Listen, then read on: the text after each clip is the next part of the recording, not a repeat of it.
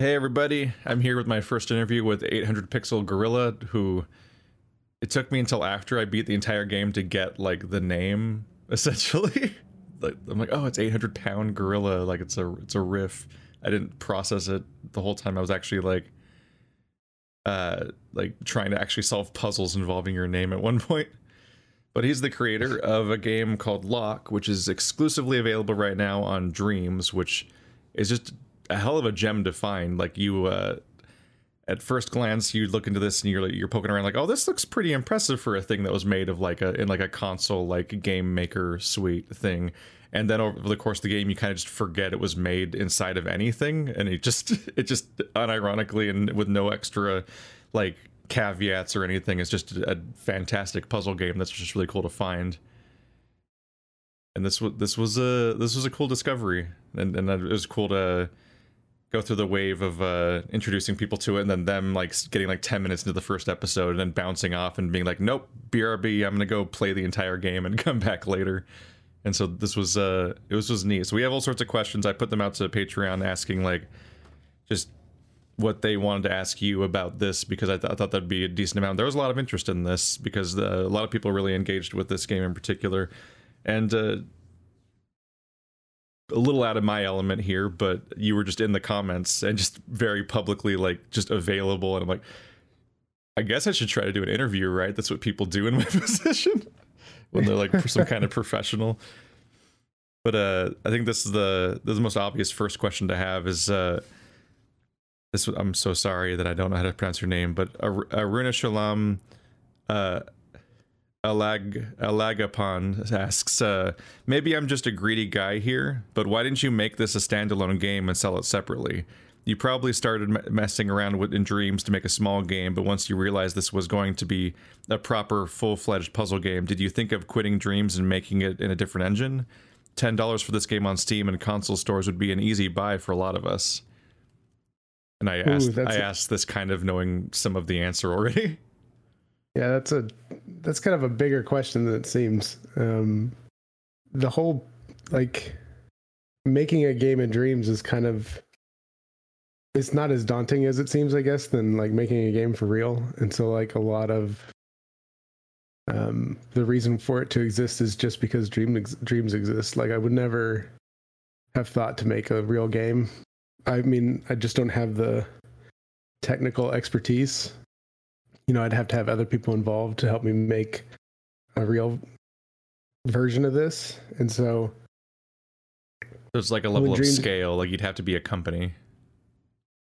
Well, there's just like the hurdles, the barrier to entry is just much higher. The kind of the promise of Dreams is that it is to let you just kind of sit down and go. And like the distance between you having a good idea and actually having it be something that someone else can play is very, very short as compared to like any other tool where the distance between those two things would be very, very long. And so I knew I was going to make something big. That was always my goal, was to make something like this when I first learned about Dreams. So I had been planning this game for a while, and I just never occurred to me, like maybe this is just maybe humbly, I guess, it just never occurred to me that what I was making would be desirable enough that people would actually pay money for it. Like I just never really even had those thoughts until after it was released. And then, you know, people reacting to it and saying things like that, like, oh, I'd pay $10 for this easy, are things that have made me think, well, maybe you know, maybe I should have done something different, or maybe I should do something different moving forward. And so I don't, it's a kind of a hard question to answer because there was never an intention to like make money to make this. It was just something I wanted to do.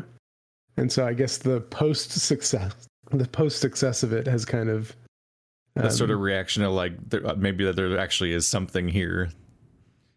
Yeah, and I get it too. Like around the same time I started launching like my essay channel, and I just was kind of just seeing what I could do at all, you know what I mean? And then I just have these like waves of positivity. I'm like, I wasn't ready for this. I don't know what to do with this. Exactly. I guess I should try to do more.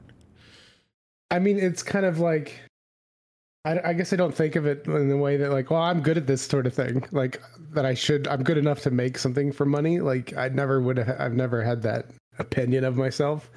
And so like, it'd be a weird position to be in, to be like halfway through making this in Dreams and then being like, you know what? I think I should make this for money. Like it's just, I don't know. It takes some kind of confidence maybe that I don't have to make that leap. I mean, even this thing took me like 2 years, and that was doing it the easy way. So you must have started like right away, right? Because Dreams isn't very old, is it? As soon as like, they announced it at some E3 like a million years back or whatever it was, and it was one of those nebulous announcements where you're like, what is that? Like, this is just bizarre. This like, what even are you guys doing?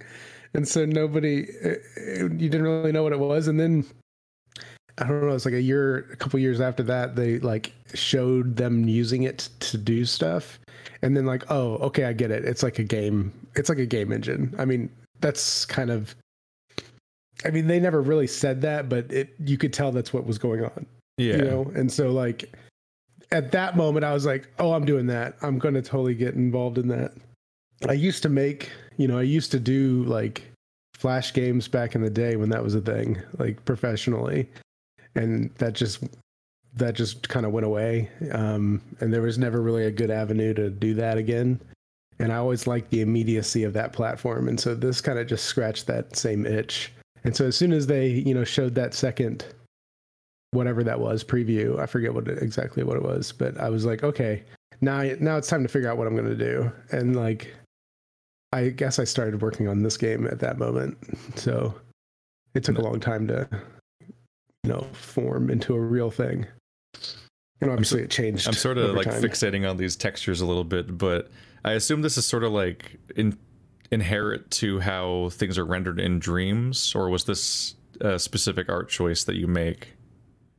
I was always curious about that throughout this. Like I couldn't really tell how the visuals work exactly, because like there's like a certain like this looks like a bunch of like brush like dollops or dabs, I guess, and then like there's a certain like fuzzy edge to everything, and I'm like, is this like how visuals are rendered in Dreams specifically, or is this the way you chose to design these visuals? For the most part, that's how Dreams works, I would say. Like, Dreams doesn't use your standard like polygon sort of a texture sort of method where you make a shape and then you texture it. Like, Dreams uses what's called flex, which is those kind of paint daub looking things there on everything. Like, you can control the density of it, like, as you're making things, but that also increases your the limit. Like, you only have so much room in a single scene in Dreams, and so like the more high fidelity you make something, like the more graphically intensive it becomes. So it's like the object limit you see in like the almost like the time splitters in Halo, like level editors. Like there's like that, like a budget. Yeah, there's a budget for different things. Like there's a sound budget, there's like a number of things budget, and then there's like a graphics budget. And so the quote unquote tighter you make something, which is like what you'd like if you raise the tightness all the way up, you can't really see those, but then like a single block takes up like 10% of your budget, and so you just can't really do that and make something like this. So I just have to turn everything. These trees are just so relaxing to look at. Yeah, the trees are actually somebody else's. So that's the biggest thing about Dreams is when people make like an asset, like a tree, let's say, they just put it out there and like label it remixable, and then anybody using the platform can just put that tree into their scene. And so I'd say like 80% of the stuff in the game is actually stuff I didn't even make. It's just stuff I found and maybe like recolored or reshaped slightly just so it would feel consistent. Like, since if you look at the credits, there's like 1 million names on everything, because Dreams does a really good job of accrediting every single asset that gets placed. So, nobody's getting their stuff just taken and used for free or without any kind of recognition. But yeah. I suppose we should do a little bit of a primer on what Dreams is for people that don't know, like PC gamers and so on that might have just been out of the loop. But there is a PS4 game that is currently like compatible to PS5 also, where you can just really go in depth on making your own game essentially. And so unfortunately it's kind of locked to that specific format, and there's no like pricing and storefront specifically, but people seem to be making some really interesting stuff with that. I'll definitely have to ask you later about other games too. But looking at this graphic style in particular, it definitely made me get caught off guard all the more when there was a cutscene at one point, and it very much didn't look like Fuzzy Trees. Yeah, the cutscene's a different scene. So that one of the things, like, so I cram a lot in. Like, this is all one scene. Then that's kind of an insane thing to do, because you can have hundreds and hundreds of scenes in a single game. There's the limit on scenes is very high, so there's no reason to, like, for most games, if you were making like a Mario platformer style game, you could have every level be its own scene, and you'd have a lot more room to make each thing look good. I wanted everything to be in the same place because I didn't want to have those transitions in this.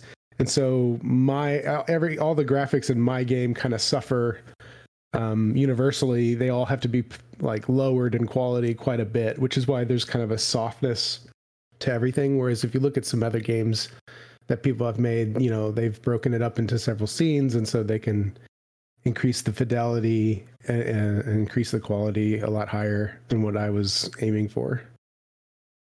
Yeah, and you pull some tricks here, which we'll get to. But as a quick primer, or I guess a spoiler gate for people that may have found this video without the context of already playing the game and so on, you can go find Dreams on PS4 and PS5. You can go find Lock and other games via that storefront, and maybe elsewhere in the future. But you might want to hop off and go do that if you haven't already played the game or seen my playthrough or have some other wider context, because it's going to get spoilery pretty quick. I'm doing a little visual aid here, so we have stuff to look at and context for what we're talking about. Mm-hmm. But if you've been looking at this very colorful island that seems really small, and I tell you that small island contains like 6 to 8 hours of puzzle gameplay, then probably 6 to 10, and that piques your interest, then you probably should go pursue that now and come back to us later. It's worth the trip. And it's the type of thing where in Myst or The Witness, which are very obvious things to think of at the moment you see an island like this, there are irreversible spoilers that will occur if you pursue further. I've technically already accidentally shown a few that I've tried to look away from, but we're going to be delving a lot deeper immediately. So that's your the final warning. If you like these kinds of games, definitely check it out. I would also say that you don't even have to purchase Dreams to play this. This game they've put it in the demo for Dreams. So if you mentioned download the demo, which is free, this will be one of the things you can try out in the demo, which is really, really cool. That's got to be like a really cool recognition moment, right? Like when you make a game within this thing, and then like the company that made it in the first place specifically singles out your project as being like what they want to use to sell their game, to the point where you can just play this game for free. You just need the console, which is a bit of a buy-in. There's a lot of other games too in the demo that are really, really strong. So yeah, it's good company. But yeah, it does feel good to have that sort of level, and if it gets more people to play Dreams, I think that's a good thing. That's one of the things we need the most, is just more people playing. Like, there's enough people making stuff, but more people playing would be great. Before we get into the next viewer questions, let's just look at the trick that you pull here, which is that this house is hot nonsense. Which, by the way, I'll point out that at the beginning of this playthrough, I definitely looked at this deck and was really fixated on this pipe and this deck, like something was going to happen or there was something to interpret there. But that was all me. If anything, it just meant it was all the more sealed in my brain that when there was a back door, that doesn't make sense. There's a deck here. The deck that obviously means something. But there's some, I don't know if non-Euclidean's the right term for it, but there's basic spatial relations that don't make sense in this game. And since you don't have it all unlocked at the beginning, like you slowly open up one door at a time over the course of the opening hours, it doesn't necessarily dawn on the player immediately. Like this back door, you might see the back door and think, but there's no back door. But if you don't think about it that solidly, or you think there's just like a room back there that's still inside the house, it's not that much. But like, you take a few laps to and from this kitchen to the outdoors, and eventually you have to register this house is massive on the inside compared to the outside. And as if almost tauntingly, you look out here and there's like a forest in a different season entirely. Yeah, it does take some players notice it quicker than others. I've seen some people not ever notice. It's kind of funny. It genuinely, I think I genuinely didn't quite notice for like the first 20 minutes, and even thought weird that window shows a different environment without fully registering that like this house it has no space in it. That's why I gave the little primer of like, hey, this game has like 6 to 10 hours of gameplay, by the way, even though it looks like this house is like the size of the room I'm recording this podcast in. That quickly. Do you want to talk about the trick here? Well, yeah. Well, I mean, it's a very simple, actually, from a technical perspective, because it's just the rooms are just grouped together as their own like items or objects or whatever, and there's these things in Dreams called zones, which can detect a number of things, but one of the things they can detect is the player. And so I just have a bunch of those zones like very carefully placed, so that when they detect the player, they either turn some of these rooms on or off. And essentially that's all that's really happening, is that the rooms are being, hidden from view, let's say, based on where the player is standing, or they're not. The hardest one is obviously when you're standing outside and you can see all the way to the back from the front.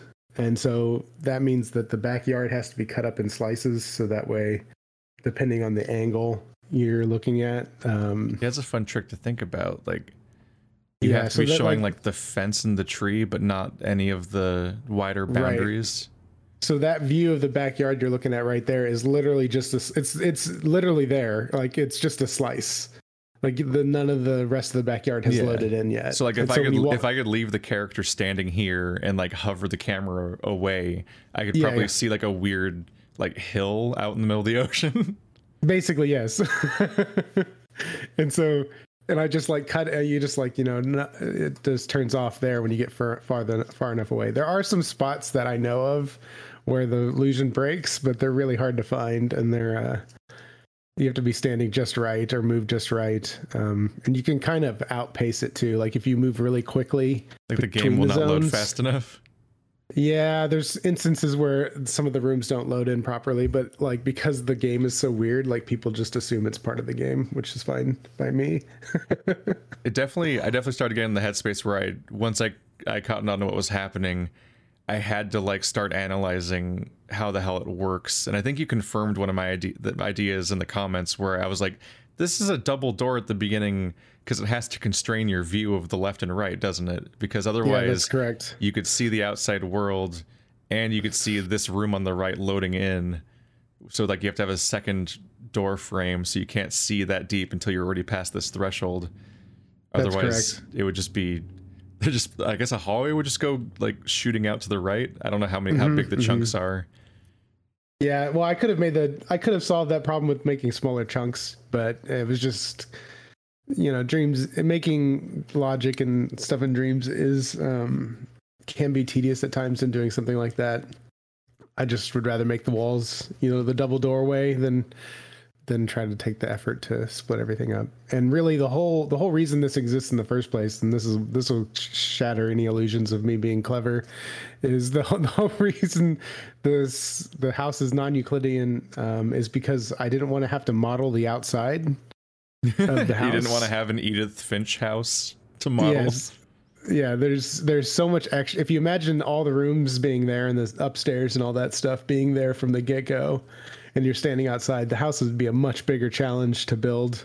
I imagine that it's almost not even shaped like a house would ever be, right? Like, it's just it's almost like a mess if you can see it from the outside.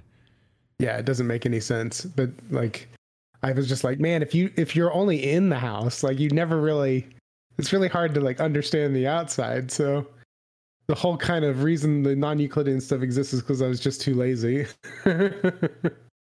I gotta say, it's so deeply satisfying to open up an environment over time. Like it's just such a base level thing, but like it feels like like I don't know how much this is true, but like it feels like this like escape room influence where like the big flourish you have in an escape room is that you're being conditioned to like observe every little detail around what's around you, and you're trying to figure out what is noise and what's data.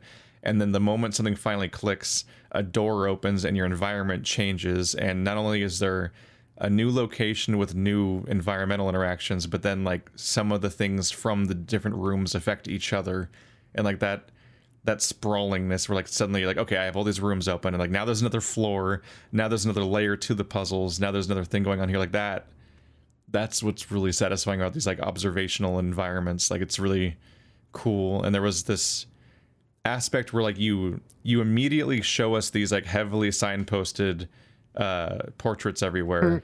It's like they're so specific that they have to be a puzzle for something. But the funny thing is that even though they prime you to observe things, there's details about them that aren't obvious that they're important, like the frames.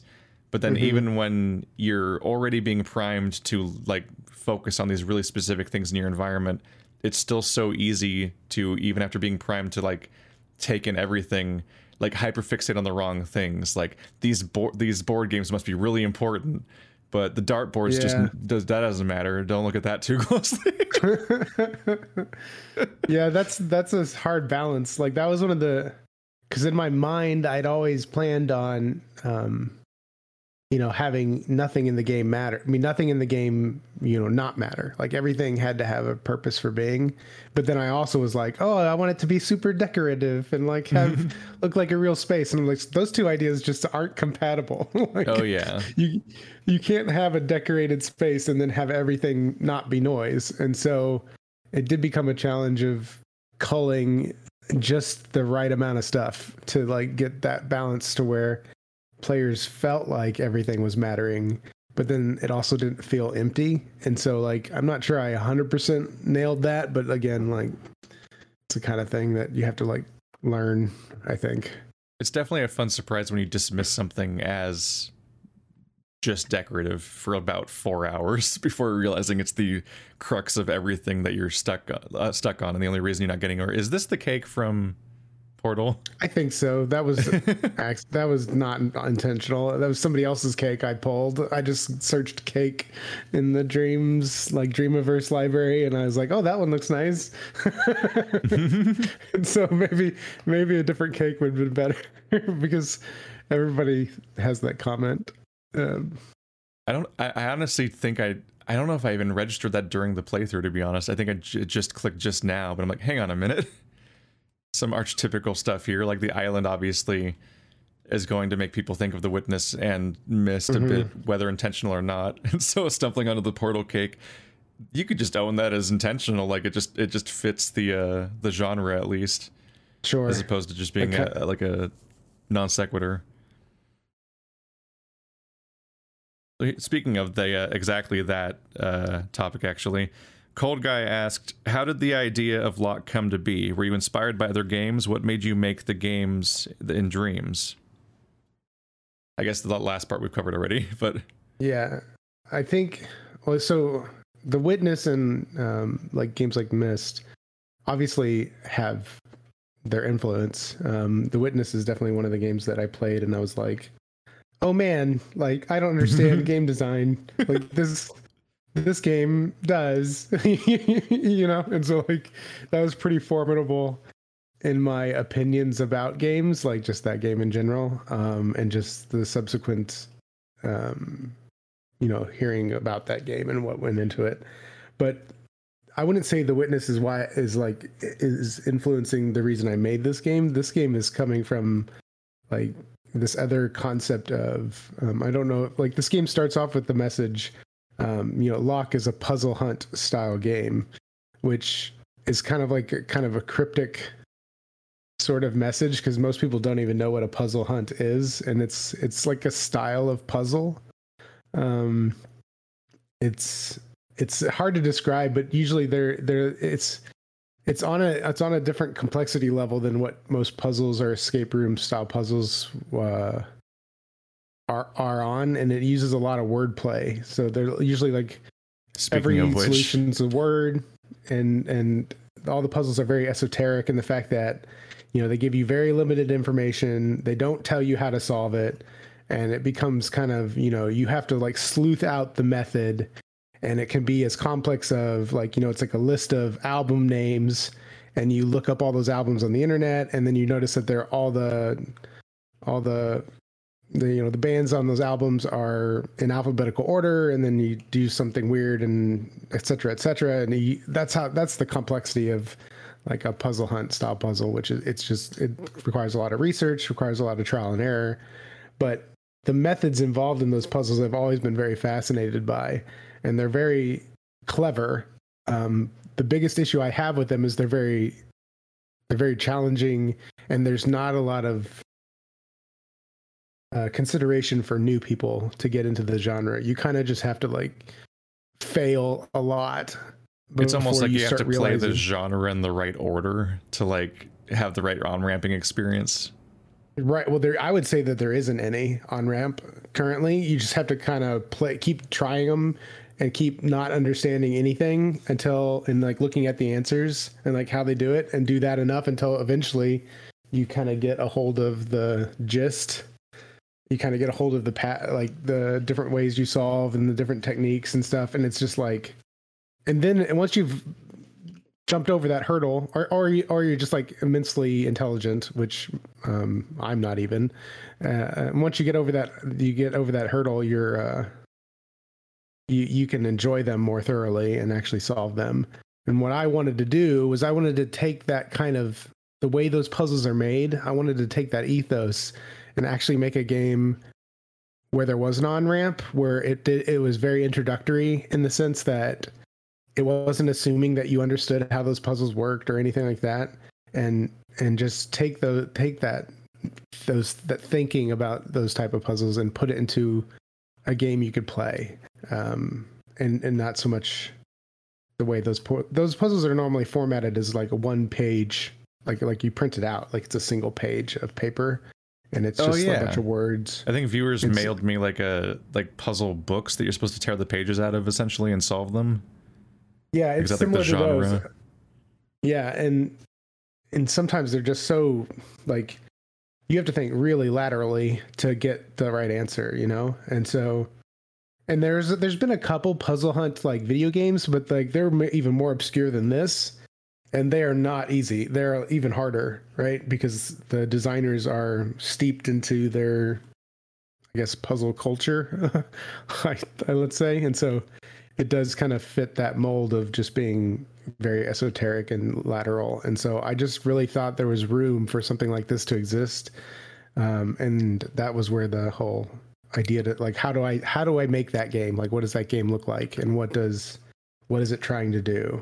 Do you have like examples that come to mind for like those kinds of games? Because I at this point I've been like steeped into the puzzle games for years for part of my job, but like I have no like cultural context for like what anything is called or what like the subgenres necessarily are, and I end up making up my own at best.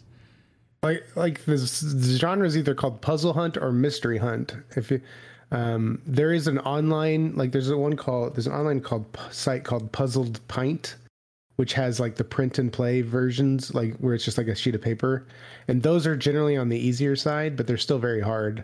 But as far as like the video games ones goes, I can't even recall the name. There's like one or two at best, right? And so it's like I can't the name. I've just watched YouTube videos of people play them, and they're not the type of games I would recommend people play. They're not what I would call good.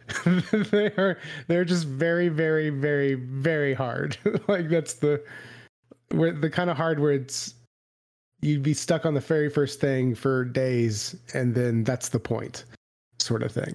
And so like I don't even know if I would recommend that. That's why I wanted this game to exist, because I wanted to be like, is there a way to make those type of puzzles like not unapproachable?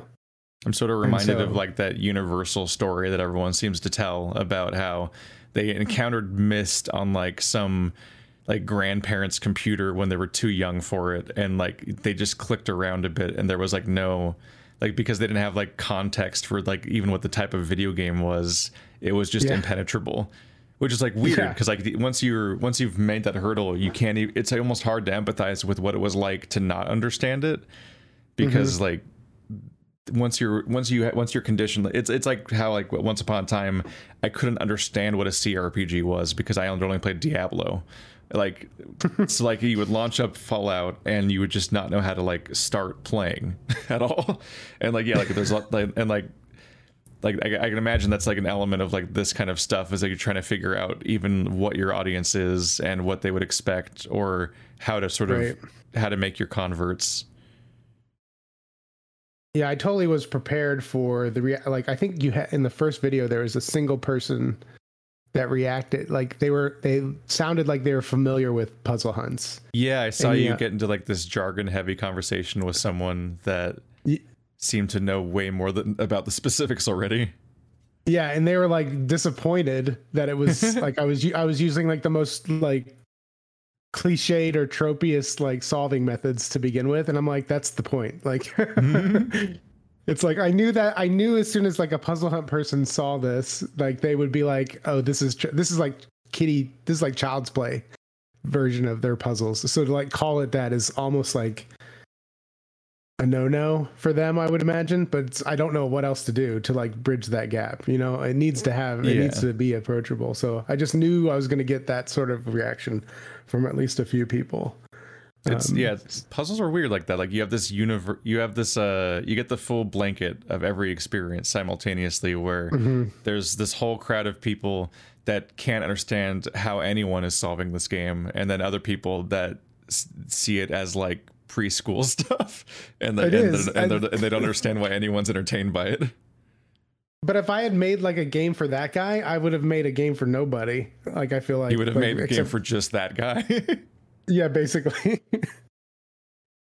And so so the goal is, and this is where I kind of think I fell down a little bit, was like at the end of the game, and this is back into spoiler territories, you get the book that's full of like 1-page puzzles that are like kind of standalone, and they use the like clues from the environment to solve.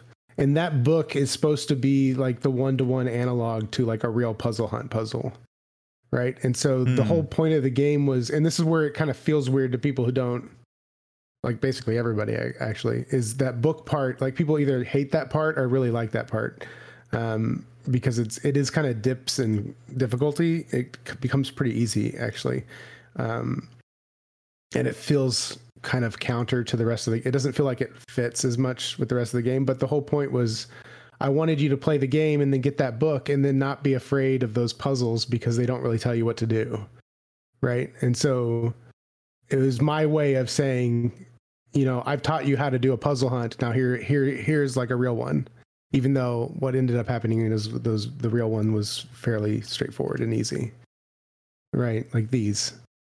Yeah, so I came down here to go open it, only remembering then that it was with me all along. Right. So like if I gave you this book, like that first page from the get-go without ever playing the game, you wouldn't even know what to do. It would just be confusing. Yeah. You know?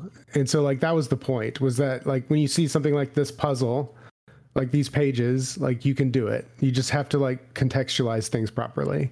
And that's kind of the whole point of a puzzle hunt, is you just have to put everything in the right context and then it makes sense. And so I wanted to kind of on-ramp you into being able to do this book. And the thing I erred on was I think I made the book too easy. And so I could have made the book a lot more challenging, and made it feel like it fit that mold a little better. But, you know, something I will correct if I ever. Definitely the most intimidating visual is this wall. And just wondering what it's even going to turn out to be. And like your imagination invents like 100 overly complex ideas of what you might even be expected to do with this thing. Yeah. But the book is like scratching an itch, where you finally turn to the page and you see like, it's the fucking frames. There they are. Mm-hmm. Been waiting 6 hours to find something about these. Yeah. And those are all using classic like puzzle hunt techniques. The like again like the really cliched puzzle hunt techniques. None of the really advanced ones where you're like opening up spreadsheets and just like really distributing the letters or whatever. Like there's all kinds of advanced stuff that I didn't even touch. Makes me wonder if I'm underexposed.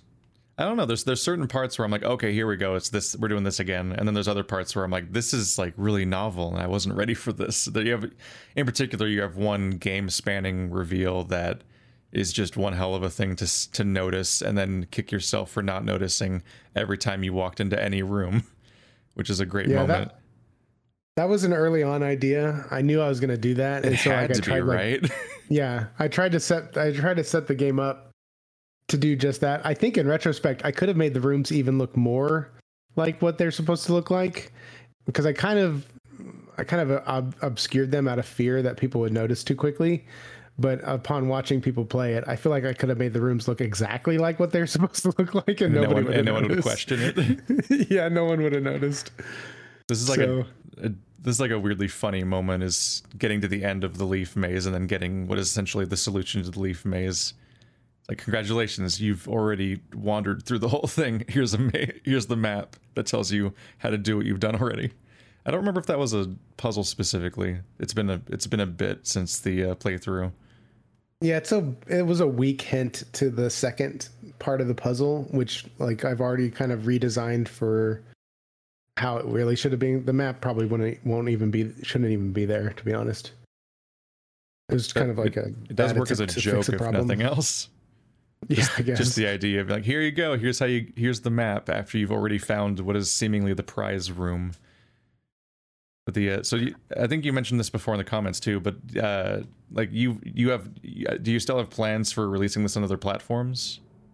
Yeah, I'm currently working with a couple people to move this over in Unity, and then we're planning to release it on Steam and whatever other platforms we can. But Steam would be the first thing. It does present some interesting challenges because with Dreams, I know everybody's got a PlayStation controller, and so some of the puzzles were like the whole panel interactions are based off the controller.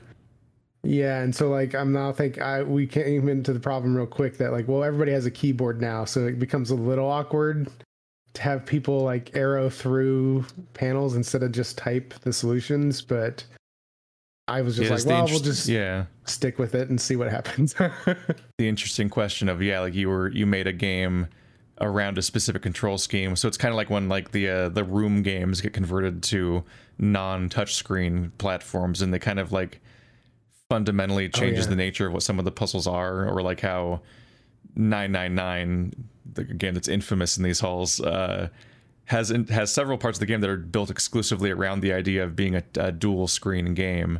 And so if you make it wider audience available on Steam and PlayStation and even the Vita, you lose the original language that the game was metatextually interacting with. Yeah, and that's going to happen here. It's just, I mean, it would be I'd have to make a completely different game if I was to like really incorporate, a universal thing. Like, so I'm just going to like not address it, and it's just going to be one of those things that's weird, and I'm probably not going to be the greatest sort of interaction point, but a lot of people on the computer play with their controllers anyways, so maybe it won't be so bad, but we'll just have to see how it goes. Big controller recommended stamp. Yeah, basically the usual. Unfortunately. I wonder about that stuff. Like, I think about I feel like Undertale pulls some weird stuff, or like Pony Island does, but like a lot of indie games like to pull, this is a computer game doing a computery thing, and like, or like making the game crash on purpose as a like having the game close as a result of your actions, then being like, here's a text file in your folder. And I always wonder like what some of those games do when they try to convert that to like being a PS4 game and fundamentally lose the language that they were interacting with. Yeah, it's such a hard challenge too. I don't even have good answers, because it's just, at some point, I guess it just depends on how much that moment is actually like core to what your game is about. Yeah. And so like how much you keep it or not. Like for me, like the input method on the panels is pretty core to the game, and like I can't, so much so that changing it would be changing the game. Like I can't, you know what I mean? It's so integrated. Yeah, it can be weird to type onto the panels, especially when some of the panels have some special characters that you can't discover if you're just typing it. Let's see, I think we got through all that. Paul L asks, were there any early ideas or puzzles that didn't make it into the final game? Which, like, I'm sure the answer is yes, but the implication is, what would they be? Yeah, I mean, I think they're mostly just harder puzzles, like, or just really bad ideas. Like a lot of the puzzles were a lot harder to begin with, and they kind of smoothed out over playtesting or got cut. And so, because again, I was trying to make this on-ramp style game and not necessarily like a really hard puzzle game, even though a lot of people will say that it is really hard. You got to save those for Lock 2 Revengeance. Yeah, well, like, yeah, we can get into that. Well, there's another question I think that somebody asked that I think will lead into that a little better, but yeah, it's mostly just bad puzzles or just really hard puzzles. Like the book, I cut a lot of the book ideas that because I thought they were too hard, or they ended up being too hard, and I didn't know what to like. Pacing this sort of game is really challenging because not only are all the puzzles kind of like touching on a different sort of, like some people are good at math and some people are good at spatial things and some people are good at wordplay, and all the puzzles kind of fit in a different niche. And so that's what I think is one of the strengths about the game is like every puzzle is very different and you don't use the same sort of like solving technique on each one. You're always accessing a different like skill set. But then what that does is make pacing it very difficult. And then on top of that, it's kind of non-linear. Yeah. You could essentially open a lot of the doors before you even solve anything. If you know what you're doing. But yeah, it's just, so the book came down to like, do I want the game to just like grind to a halt here, or do I want the player to just have a bunch of successes in a row? Because we're nearing the end of the game. And so I just don't know what the right answer for that question is. Because some people will say, well, you want the ending of the game to be, the most challenging part of the game, because it's the ending. So you wanted it to be like the biggest hurdle to overcome, like, so it feels the most rewarding. And so I opted for kind of this roller coaster approach where, you'd just done something really big and huge, and then you get like the book and the contents, which is a scavenger hunt style thing, which is again another puzzle hunt kind of trope, is to end the thing with the scavenger hunt. And I guess it's sort of like it's rewarding your experience up to that point, because at that point you've unlocked the whole map, and it's rewarding you for paying attention to what you found so far. Yeah, so I opted for it to be like that, sort of like an easier downslope with a little bit of some gotchas that slow you down. But ideally, I wanted, once you got that big reveal, like for you to kind of go on to cruise mode and be able to just like have a lot of successes in a row and just get to the end where maybe you get stuck, because the very last puzzle is pretty tricky. It's not hard, it's just tricky. And so it does lead to the situation where, like, I think even you said in your playthrough, like, oh, it feels a little weird to be doing something like this at this point in the game. Oh, the word search. Yeah, the word search, because it seems so like rudimentary compared to like a lot of the things you had just done, which I completely agree with. And it's just like finding that right balance. And so, maybe that should have got cut for one of my other ideas that was a little bit harder, but definitely my two favorite memories, like realizations, was like, one was realizing what every room was shaped like, and two was realizing that everything has its eyes carefully removed unless it's the eyes that are important to puzzles, which is just such a thing to realize across the entire map, that nothing has eyes unless it's supposed to. I think you're the first person to actually point that out that I've watched play. Most people don't even like put the two and two together, but yeah, I even missed a couple, like the first couple playthroughs I watched, I had eyes on things that I had forgotten about. And so like I had to go back through and cull more eyes from things, which is such a weird thing to do. A very specific job to have. Yeah. The eyes have to be something removed. You think about. Yeah.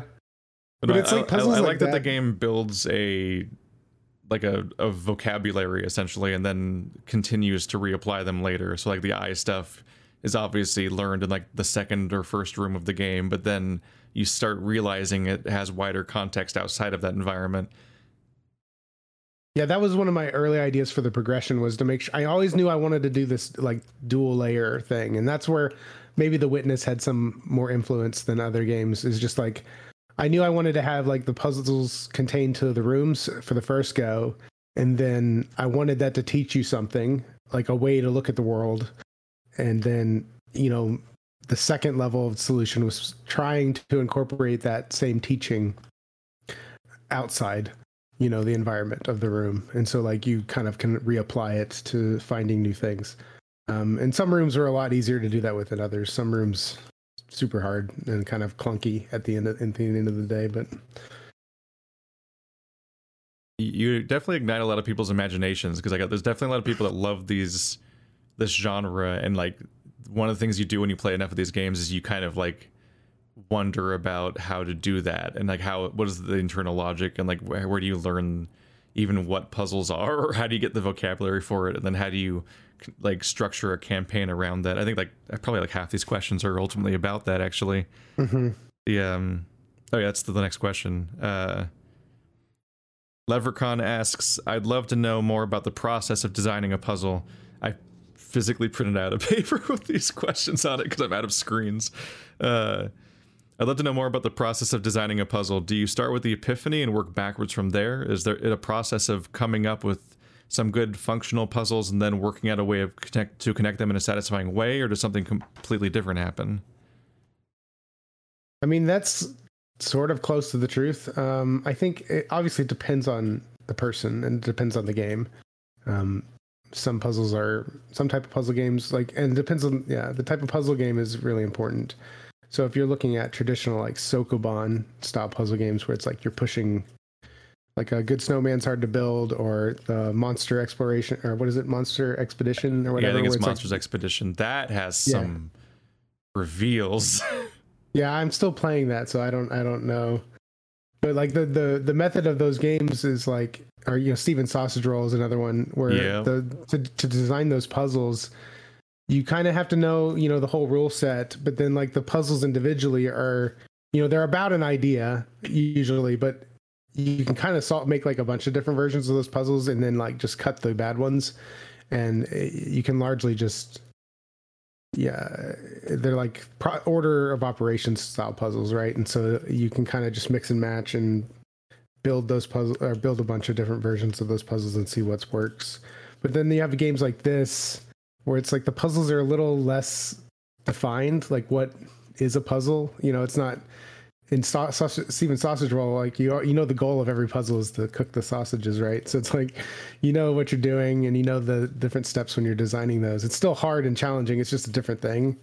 Whereas here is like, I was mostly dealing with a bunch of constraints.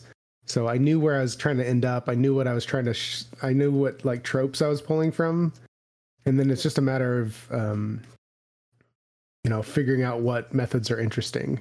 And sometimes that involves like what they said, which was starting with the aha moment or the epiphany, where it's like, oh, I want people, like the map room, for instance, I want people to realize that the method to solving this puzzle is to, you know, press the keypad in a certain sequence, and that'll make the word appear on the screen, right? I knew that was a cool method for solving the puzzle, and then the moment I realized that the compass rose was a D-pad. Yeah. So all that was just came clicks from that idea, right? So like I knew I wanted the puzzle to be, or the solution to be, you started on one word, you did like the, you know, the contra code in the deep into the thing, and then like another word showed up. And so I was just like, what facilitates that the most interestingly?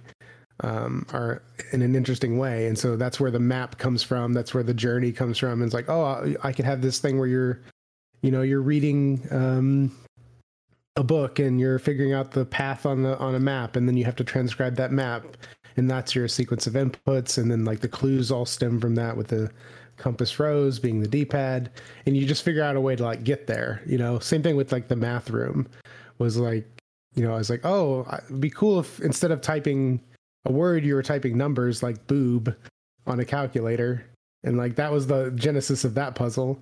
And so I was just like, what do I need to do to facilitate that? You know, do I need to do to get the player into that direction?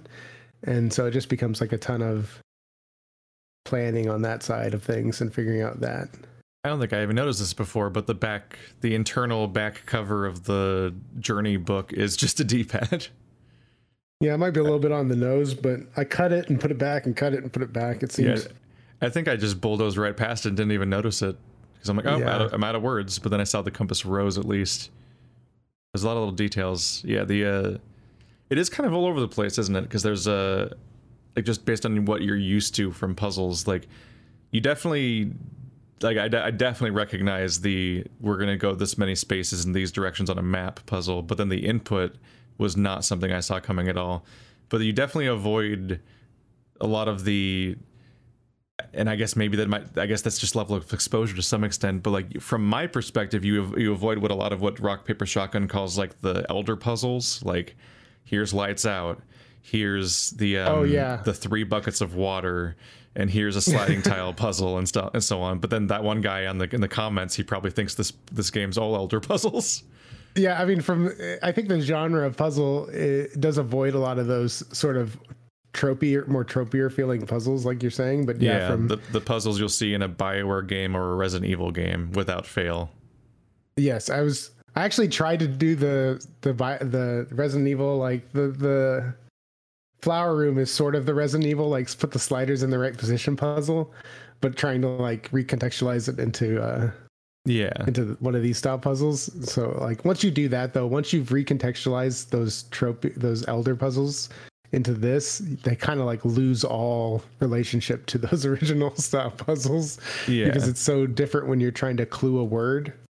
I think that's the main difference, right? Is that all those puzzles are just basically turn a thing on, right? You're just trying to get to the finished position. It's like the idea that like if Towers of Hanoi was in here, solving Towers of Hanoi wouldn't make the door open because the input isn't Towers of Hanoi. Right. So once you try to like convert some kind of action into a word, that's when things have to get interesting, because it becomes a lot harder challenge from a design perspective to key in a word. And I would think that's kind of where a lot of these ideas come from, is like, well, how do I get a word out? You know, how do you extract, which is the terminology, the extraction. How do you extract a word from something? And then, you know, how can I help the player along?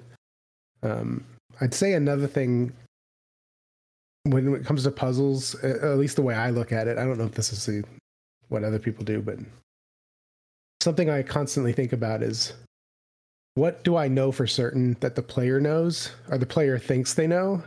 And then how can I use that against them? So that's use their own assumptions. Yeah. So that's something I constantly try to like keep in mind. So I'm like, at any point during I'm designing a puzzle, I'm like, what do I know the player is thinking for sure? Or what can I be almost certain that the player is thinking? And then how can I use that against them? And then how do I incorporate that into a design? And so, depending on the genre, it's like the classic loop is you walk into a room and you're like, well, this is impossible, but it can't be impossible. So what am I wrong about? And you just sort of stare at it for 10 minutes. Yeah, I can't think of any real instances of that here, but I know I know they exist. Yeah. It often comes up a bit more in like obviously the Sokoban style puzzles, but also like Portal and more like environmental interacty kind of ones. But this is a bit. I would definitely equate this game somewhat more in the Myst direction, where you're trying to make observations and you're exploring, and then you're kind of sort of decoding the logic of your environment, because the actual puzzle, like sometimes finding what the puzzle is and what the steps involved are is like the majority of the solution as well.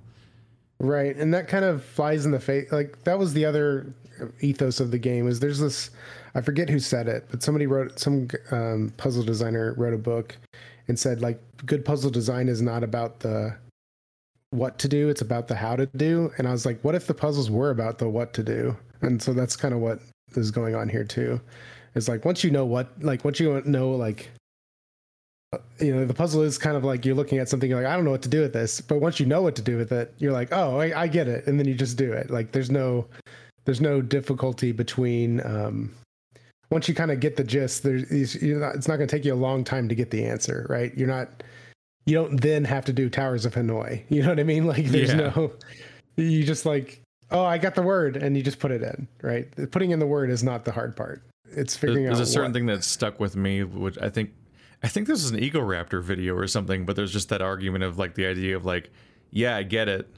And like the time between the yeah, I get it moment and the solution being drawn out too much can just be agony when you're like, no, but I get it. And sometimes it's just an execution thing, depending on what genre the game is. Like it stretches beyond puzzle into like entirely other genres, but it can be deeply frustrating if you understand the entire logic of the puzzle and you see where it is and you see the solution, and then for some reason there's like a contrivance that kind of like makes it unfinishable for some reason. And it's often like, oh, I didn't get that I was supposed to like do it in a slightly different location. Like that sometimes it's like a miscommunication almost.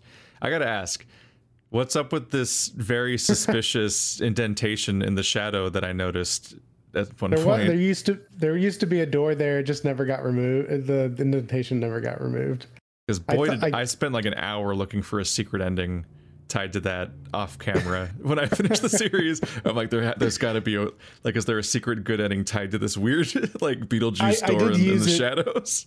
I did use it for something, but it did for like there was an event that MM put on where they wanted people to like hide secrets in their games, or not necessarily hide the secret in their game, but I did anyways. And I did use it there, but it was like a temporary thing. I should just delete that door, but I think the intrigue, I don't know. I'm somewhat tied to having that door there and having people like do what you did, even though that seems somewhat mean.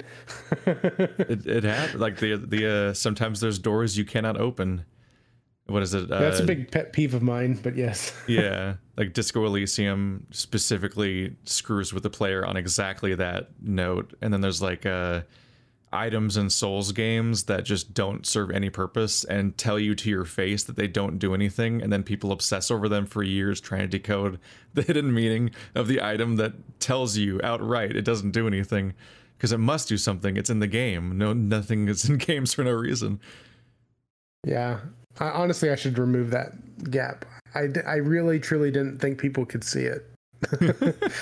So it was just one of those things, oversights on my part. It's the dangerous things where it's a genre that encourages you to scrape over like every detail, which means that the players are going to scrape over every. Like, it drives me crazy when like a AAA company makes this exploration based game that's all about going into like the computers and the notes and looking at the environmental storytelling like in Fallout and so on, and then they just have like things in the environment where like you can see the text, and the text is somebody mashing their hand on the keyboard, and it's just like a poster on the wall, and it's like, you encouraged me to look closely at everything, but now I'm just seeing all the seams. Right. But yeah, if you leave something like that in, people are totally going to fixate on it because they've been encouraged to be like, what if this pipe means something? And it's obviously exactly. it's completely okay for things to be pointless, but I'm really confused when there's like environmental storytelling games that like encourage you to look closely and then have stuff that almost punishes you for looking closely because it's like incomplete documents and so on scattered around the environment. But that's a whole other topic. Let's see. Christine Habeck says, tips on making puzzle games, and especially on tying the puzzles to a story in a satisfying way. Oh, man. I don't have any tips on tying puzzles to a story because that is not what I did here. I had the puzzles pretty much... I had the puzzles made like way before I knew what the story was going to be about, and the story went through a bunch of rewrites, and I eventually had somebody else write the story, like take what I had outlined multiple times and like kind of refine it into something more interesting, and then we kind of just tacked it on. So it's kind of like a No Man's Sky and Subnautica sort of situation where like you figure out the gameplay first, then you just kind of try to graft a story on because people kind of expect a narrative. I always wanted there to be a narrative because I feel like it's this most satisfying way to end. Like, it's very hard to make a satisfying end to a game that doesn't have a narrative. Like, I mean, at least I don't think it's easy, especially in a game like this. Like, what could you do? Yeah, it's hard. It's hard to say. Like, if you focused enough on trying to make a mechanical ending to a game with no intentional narrative, I feel like you'd end up telling more of a story thematically through the mechanics to the point where it'd end up just feeling like a story was there anyway. Like, I don't know if you can escape having like some kind of narrative ending in order to feel like it didn't just run out of levels. Yeah, I think it would just if you just end, it would just feel like it just ended. You know what I mean? And then you're like, oh, I guess I finished. Like, and so that's I think I did have a much like lighter version of the story, whereas like you just got out of the simulation and then you walked off and then that was it. You're just done. And then, I was having a conversation with somebody and they're like, you should just do a really negative ending and then a really dark ending. And even if it's not a good ending or even like a well-told ending, if it's emotional enough, it'll feel like an ending. And so I kind of took that to heart. I just like wanted to have something that hit hard enough that when you were finished, you were like, okay, I feel like I'm done. And it doesn't have this lingering sense of like it ran out of steam. And so that's kind of where the story came from, was we just wanted to facilitate that ending and we kind of backfilled in the narrative to make that work. And so that's where a lot of the, all the dialogue and the AI and all that stuff comes from, is just how do we make that ending make sense, where we want to do this kind of Black Mirror, oh, the guy was dead the whole time sort of thing, I mean, as cliche as it is. Hey, you turn out the lights. Yeah. Yeah. I like that even without the narrative context that you essentially introduce like itches throughout the game in a Metroidvania sort of way, where it's just like, I can't access that, but there wouldn't just be like a floating fence with like a book on it that just is that wouldn't be like the weird, I guess it's a little similar to the Dark Doorway, but like it wouldn't be there for no reason, right? There's got to be like some sort of context. But then you're in this game where like you don't interact with the environment most of the time, so you're like genuinely can't process what you would do to solve the fact that there is a fence in the middle of the ocean with a book on it. And you're like, I guess it'll just have to come up later. But those kind of I feel like that kind of like set up and payoff, where you keep setting up these like questions and these like sort of like things that keep sort of like gnawing at the back of your mind, and then finally you get an answer hours later. Like that kind of probably like adds structure to these things even without the narrative itself, I suppose. Yeah, I think it's important when you're designing a puzzle game to have at least some of those like hooks, so that way there's always something. Because you're always going to have discrete puzzles, right? That like kind of solve, by themselves in a vacuum. But to keep the player engaged, I feel like you definitely need those itches. You need a lot of things. The more things you can do to like make the player think, well, there's something else I could be doing, I think is really good for puzzle games, because the thing you can't control in a puzzle game is the difficulty. Because I am of the opinion that difficulty in games is like almost completely random when you consider like the skill, the variance in player skill. Like, oh yeah, some people are just, especially even in like a non-puzzle game, like the difficulty is almost random, because some people are really good at playing games and some people aren't.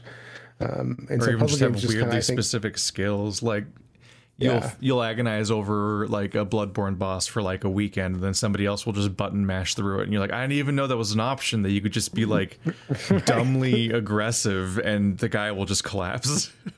Yeah, that's why any conversation around difficulty in games is like always been mind numbing for me, because it's like there is no such thing. Like you cannot account for, at least not like a measurable thing, like no standard. Yeah, there's no like universal thing. You can't just say like, oh, this game is too hard, or oh, this game is too easy. I think the best you can do is like give players the ability to like scale it to what they want, but I don't even know if it just seems like such a challenge. So I don't think there's like a real easy fix. So just like making the game easier or making the game harder is just not a realistic sort of answer. but I think it's doubly so in a puzzle game, because now you're talking about just the ability to like even understand what is happening. Like, it's not even like, oh, I know there's this jump and I just can't make the jump. It's like, I don't even know what to do in this room. And so in a puzzle game, when you're designing it, I feel like it's very, very important that you give the player enough different things to do or to think about, even if it's not another whole, like, even if it's not a completely other puzzle that they can solve. It's at least these other ideas or these other things that they can look at and consider to make it feel like they're not just stuck on one thing. You know what I mean?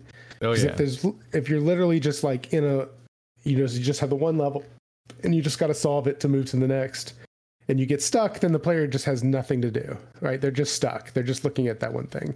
Especially at the beginning, right? Because like I feel like the opening hour of a lot of puzzle games is sometimes the hardest, just because you don't even really understand yet for sure, unless you just have seen something like that's a carbon copy of that game.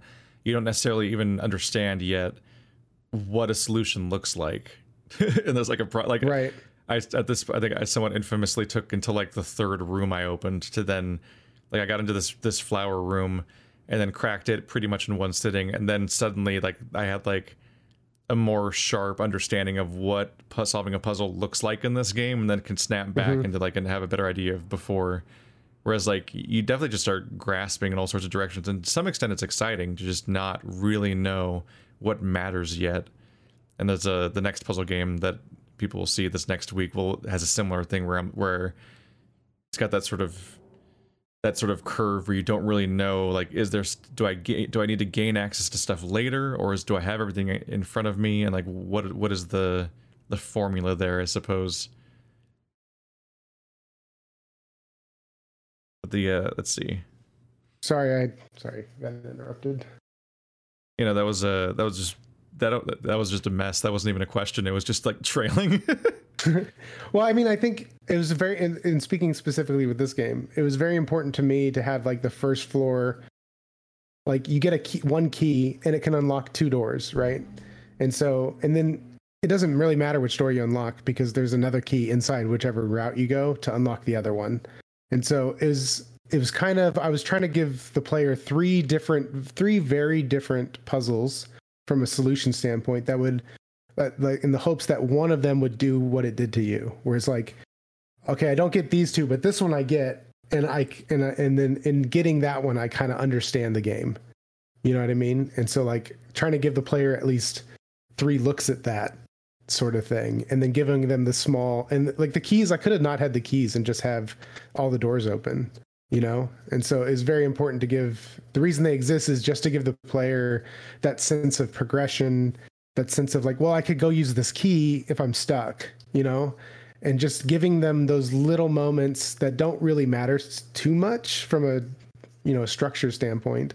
Like, it doesn't like break the game for them to use all the keys first, let's say. But it does give the player like multiple things to do. And so I really didn't want people to like get stuck on the first puzzle and bounce off. Although interestingly enough, like if you look at the stats, because I have stats on the game tracking like how far people get, and like the majority of people don't even open up the door to the house. So I don't, this is a conspiracy thing in my head to some extent, but like there's a whole thing to get into about like what analytics are on any platform, and like what is the average person's behavior like? How often do they bounce off of so many different things, I wonder? Because yeah, like any YouTuber will tell you that like 50% of their audience is gone in the first 30 seconds of any video, no matter with the context or the clickbaitiness or the duration. Like people are just clicking on stuff and then leaving immediately. And you get your access to your PlayStation trophies that have their percentage stats, and you're like, wow, well, 80% of people beat the first level, and then like 30% of people beat the second level, and this game has 20 levels, and it's like you start wondering just what are the habits of your average like game player, I suppose, and so on. Because yeah, it's really easy to get demoralized by that stuff, but then you realize that everything seems to have the same problem, and it just really makes you wonder how rapidly people click in and out of things. I think there's some kind of thing where it's like, and this is just completely not informed enough to actually be true, but I think there's something like, 50% of people just, the content is just not for them, right? Like yeah, it's just not, because you're in a wider storefront of like a bunch of free games that are kind of designed around the idea of just kind of just like no barrier to entry, just click download or click start and just try it. Right. I will say that there is that gap, right? The 50% just bounce off right away, but then there's like the amount of 100% versus the rest of the pack, I think I don't know the exact percentage anymore, but it was like quite high. Like most people who continue finish, which I think is a good, like I'm okay with like 50% bounce if like the next 20% finish. It's very encouraging if your metric, engagement just flattens out immediately and you just stop losing people. I've definitely seen that with people who play that means people are happy. Yeah, I found I accidentally made a good game. The whole through development, I was like, I think I'm making like a game that nobody's going to enjoy. Dude, creating is weird. You get so deep in this thing where you have this there's the sunk cost aspect where you just like you feel like you got to keep going because you're so invested, but because you know so much of the ins and outs of the thing, and you know how you made it in a way that kind of makes you feel like a fraud, and then by the time you finish something, there's this aspect of like kind of hating it and just kind of wanting to like finish the thing for the sake of finishing it, and then you almost need distance afterwards to process whether or not it was good, and sometimes you just need like 100 people to answer it for you because you don't know what to do with that. Right. Like the whole point of me making this game was, to make that on-ramp for this genre. And so I knew I was going to finish, but I definitely had that feeling like you're saying. Yeah. I had like 5 months left to go, and I was just like, man, I hate this thing. I do not want to open this or look at this ever. When I was in my Annihilation video, I just resented it by the end, and I would there's glaring issues that I was mad about, and like there's several production problems that came up along the way. Like I had camera footage of myself the whole time speaking, for example, and had to just cut all of that because none of it worked out.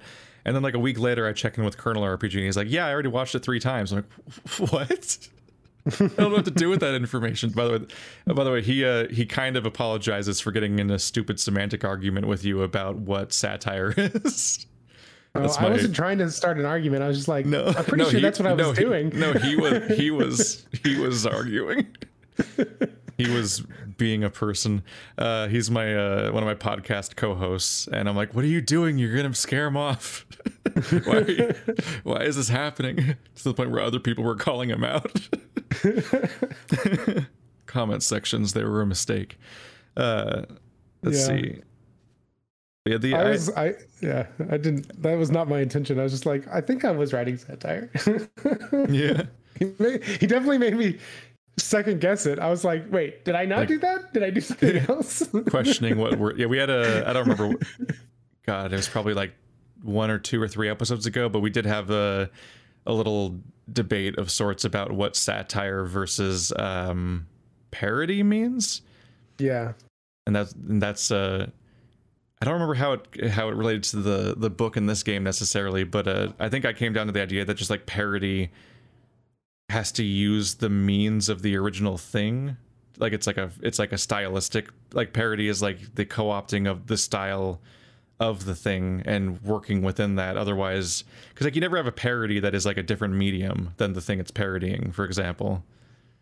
But it's just it's at the end of the day, it's like it's semantics. It's like one of our hours-long arguments about what an RPG is, and no one agrees with me on that either. But I think the point here was just to say ridiculous things in as earnest a way as, like, not earnest, I guess, but like without saying that they were ridiculous. You know what I mean? You wrote a book about animals from the point of view of an asshole that didn't seem to know that much about the animals. Well, there's also some like light social commentary going on there. A little I am not a wolf going on. Sort of. It's not super related to this book, this game, I suppose, but on the topic of like narrative in puzzle games, I did notice like because I started doing like a continual coverage of puzzle games end to end, and I was obviously like familiar with like Portal and Talos Principle and so on.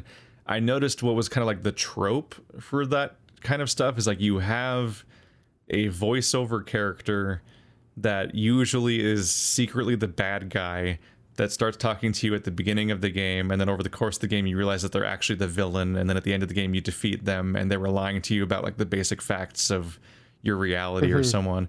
There's definitely something different going on here because in this case the voice is you, if I remember correctly, essentially, or like an iteration of you. Or actually I guess I didn't question this necessarily, whether the player was in any way related to the voiceover that's been repeating endlessly, because the voice is the guy that's in the ending, right? Yeah, so I knew that. So I think part of the reason why that's kind of the trope is because it's very hard to have it like actual character. If you're trying to make a game cheaply, or in this case, like by yourself in like a platform that's, you know, the way it is, you kind of have to cut that corner of like having actual characters. And so doing voiceovers is generally, you know, the route you like. If you want to have story, that's like the route you have to go. I guess some games do it with like, you know, you find a document and you read it. But so I think that's why that trope exists, and that's partially why it is here. I was trying to do a different thing here. I didn't want to have the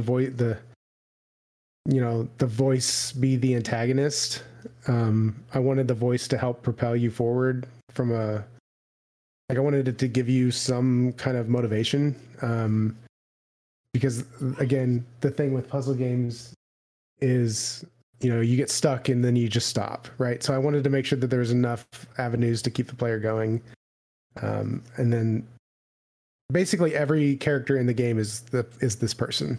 So the character you're playing, the voice, the AI, it's all the same entity. That was the kind of the gist of the echoes of one person interacting with themselves. Yeah, over and over again. Yeah, so, I used to rally against it a little bit, maybe just because of the part of like the brain that just like, I recognize a trope and that means it's bad because it's repeating, and any trend I can observe is a sign of unoriginality or whatever. But then like the more I play puzzle games, the more I realize like, how else do you do a narrative necessarily? Just because like I guess you could be like, there's somebody at the end of all this and I have to solve my way to like saving them in some way, like an Ico sort of way. But by and large, if you're doing like a series of puzzle chambers, it definitely feels like one of the most effective things is being like, here's some sort of status quo, or here's some sort of like thing we're gonna tell you what's happening. Then here's the Ratman text that indicates that something's wrong with this world, and then you realize like there's something deeper going on, and now I gotta dig, and it's like, well that's perfectly. It's like it's your, what do they call it? Like it's like ludonarrative synergy or whatever, where it's like that's the that's the gameplay. Like the point is to want to dig deeper and observe everything and find out what's really going on with the puzzles. So making a story that's also like that just complements that. So it's like I kind of came to terms with like watching the same thing happen in different ways, and instead just appreciating the way the games do differently. Because asking for a completely different narrative style in a puzzle game is almost like counterintuitive to like the genre of what they are. It's like acting for an action game to not have a violent story. Right.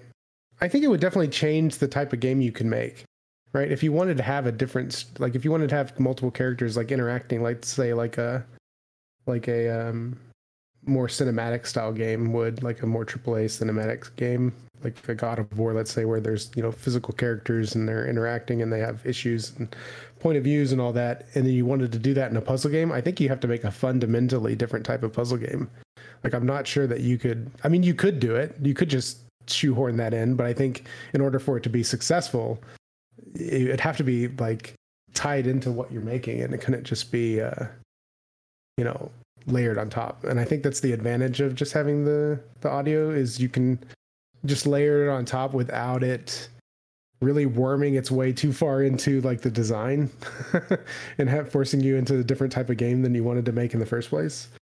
And so I think that's why some puzzle games just don't even have story, you know, like a good snowman is hard to build. There's sort of a story, but it's just like you're just kind of doing the snowman thing. Yeah, you know? I guess Snowman and Monster are both examples a little bit of the idea of like trying to come up with like an ending without a story. Because they both, I haven't played Snowman yet, but I've played Monster, and there's definitely just like, you kind of just have to visually like you have to like visually display an ending visual, essentially, like some kind of departure or escape or finale that doesn't necessarily have much of a narrative. Because in particular, like as far as I can tell from Monsters Expedition, there's also no stakes narratively. It's just you're here and then you leave, and they just need to display that. Yeah. Yeah, I mean, tropes are useful, I think. Oh yeah. Like I use tropes here, like the fact that because I'm trying to do a very different thing puzzle wise, you know, that's why it's on an island and all that, because that's why it's kind of presented as an escape room.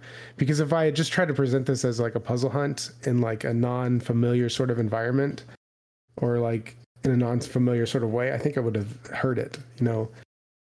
There's just something like so straightforward, satisfying about just the simple fact of like just opening a door. Like it's kind of like it's almost like unnecessary to like reinvent. Like they use it in Resident Evil and Dark Souls and so on for similar reasons. And so it's just and like what, like the narrative stuff, like I realize eventually that like what, like this is not what it seems is baked into like the origins. Like I like missed all the way back in like 92 4 or something. It's like, oh, find the blue pages, find the red pages, and they're like, oh, I don't think that this narrative is what these people are telling me. Is like we've never gone beyond it because it's just it fits too perfectly, and attempted replacements are just kind of messy. Well, yeah, if your story is just two and then, you know what I mean? Like if your story is just like this happens and then this happens and then this happens, then it's like, why even have the story? Because there's no...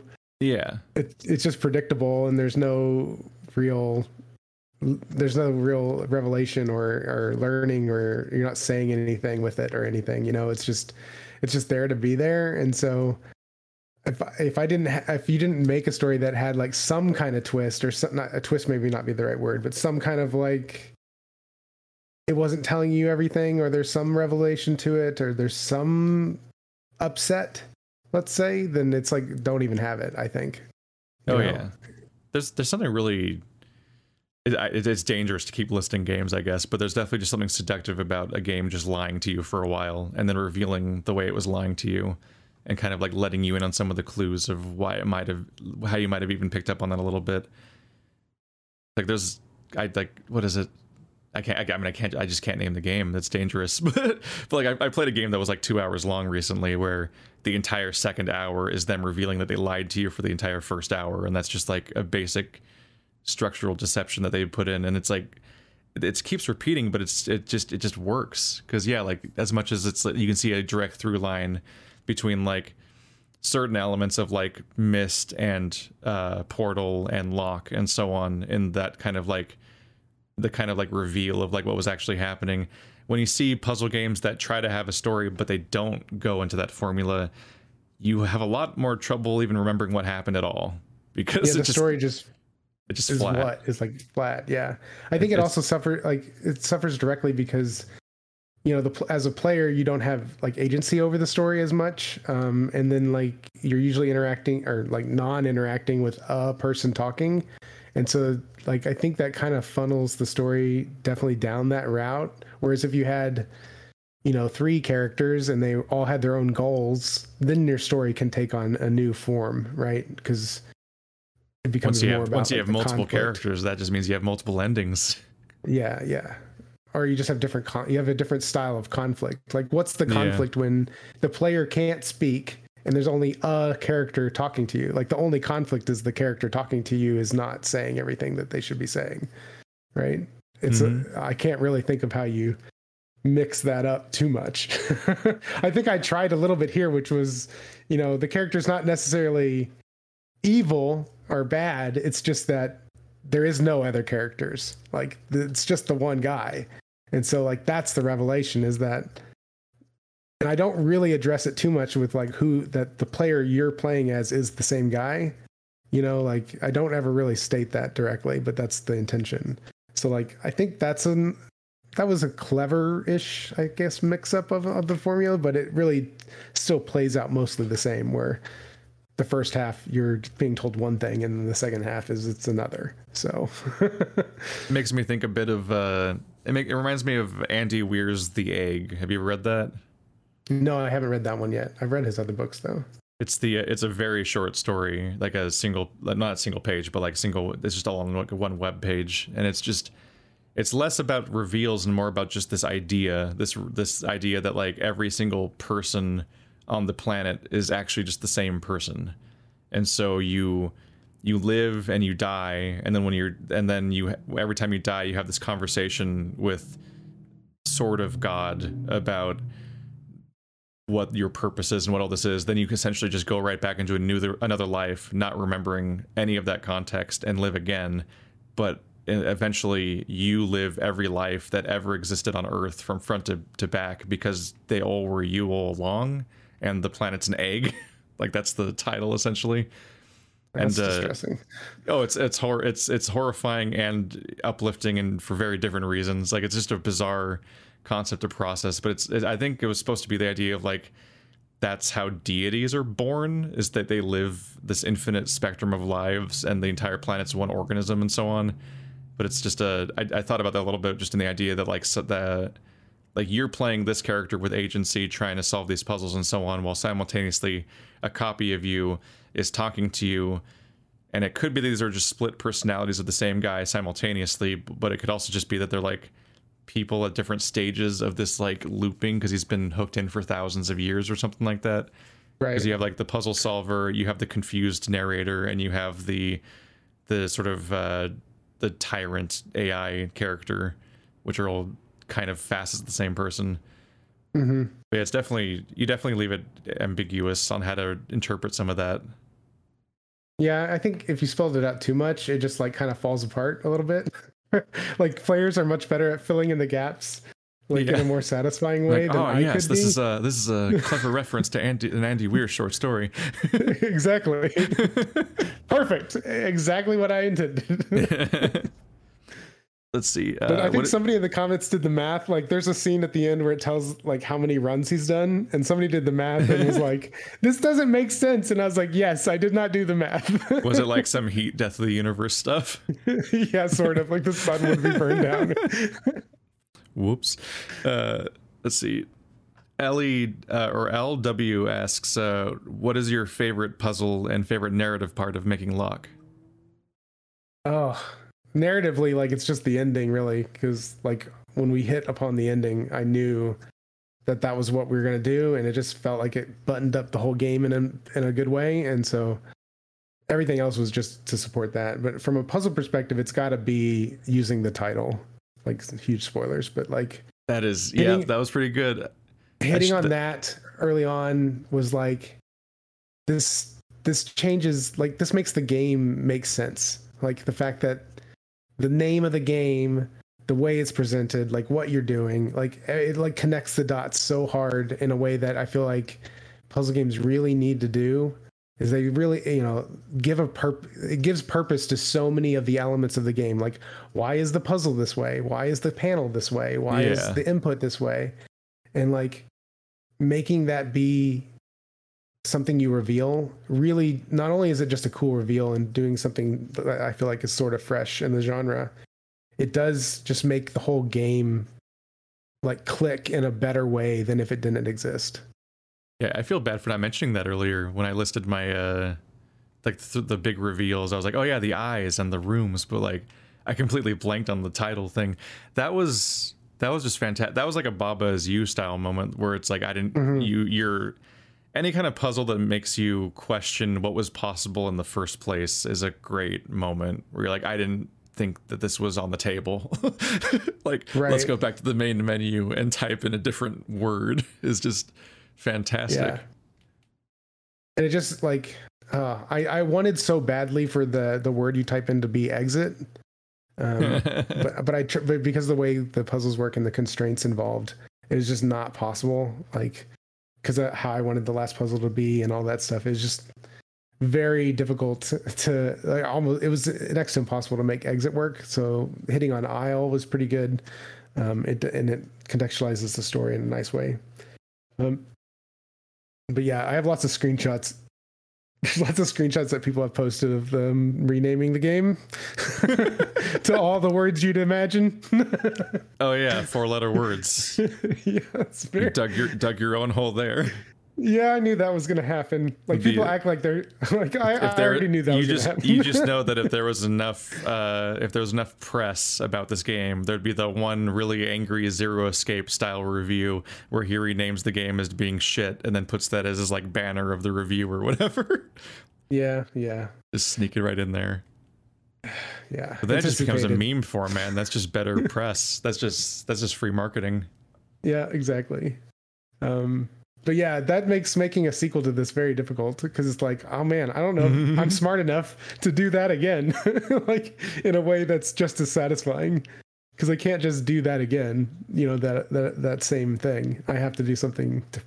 And then you're wondering like, how do you do something that clever without doing the same thing again? And is there even like another category of that? Like, it'd have to be based on whatever the puzzle is, I guess. Like the for me, it's less about the fact that people don't expect the title to be a puzzle. It's more about how it like clicks the whole game together, how it connects all the dots. And so I don't need it to be some cool meta thing like that. I just need it to do the other thing. I just need it to contextualize the game in a really nice way that makes it, like I said, like, oh, that's why things are the way they are. Even if you don't, as a player, like realize that, I think that's why it feels good. I think that's why when you hit upon it, you're like, oh, the font's the same, the input's the same, it's 4-letter word title, like all those things, like it makes it come together in a way that feels like it's like the mechanical moment that makes the whole game not feel like it's just and then this happened and then this happened, right? Or because arbitrary, it ties all of it together. Oh, these close when you leave. Yeah, I didn't save that. Making things save state in Dreams is kind of a tedious affair. So anything that I could just give up, I just gave up. Like making sure the doors stayed open and all that stuff was really obnoxious to do. Making sure. Like saving what doors you've opened so far. Yeah, there's no universal save system in Dreams. Like, oh, save the state of the game. Like every single thing has to be like controlled, like all the inputs on the panels, like the words you type, I have to like store that in the variable and keep that on hand, so that way when you load the game up, like when you first open the game for like a brief couple frames, like the game is in its initial state and then it goes through and like redoes everything you did. So that's kind of an awkward thing. Like there's no flag that permanently sets something. You had to develop in really specific constraints here, because like doesn't the game essentially load everything on the title screen?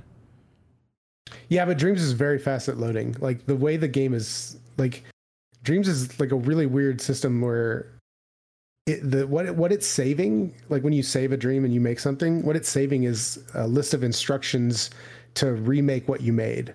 So if you made like a model the car, let's say, it doesn't actually save the car into the file. It saves the steps you took to make the car. And then when it loads the game, it just remakes the car on the fly. And that's what it does. So like everything you do, all it's saving is like the instructions to make it. And so when the game, and apparently that's faster and easier than saving the thing itself. So the file size for the games becomes very, very tiny, right? And so that way, when you open up the game, it loads like super quick. And so it's just it's like some hyper complicated version of like when something replays your brush strokes, I guess.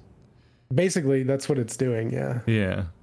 That's just nuts to think about. That seems like it'd be wildly less useful to do it that way. But apparently it just works better. Yeah, I mean, it makes because it's just an instruction list, like the amount of what needs to be saved is just a lot less, I guess. And so the trick becomes, optimizing how it creates everything, I suppose. And so that way it can make it as fast as possible, without any errors or whatever. But Lock is one of the longer loading games I've seen. Because it's just so fast across the board. Yeah, like most games are instant.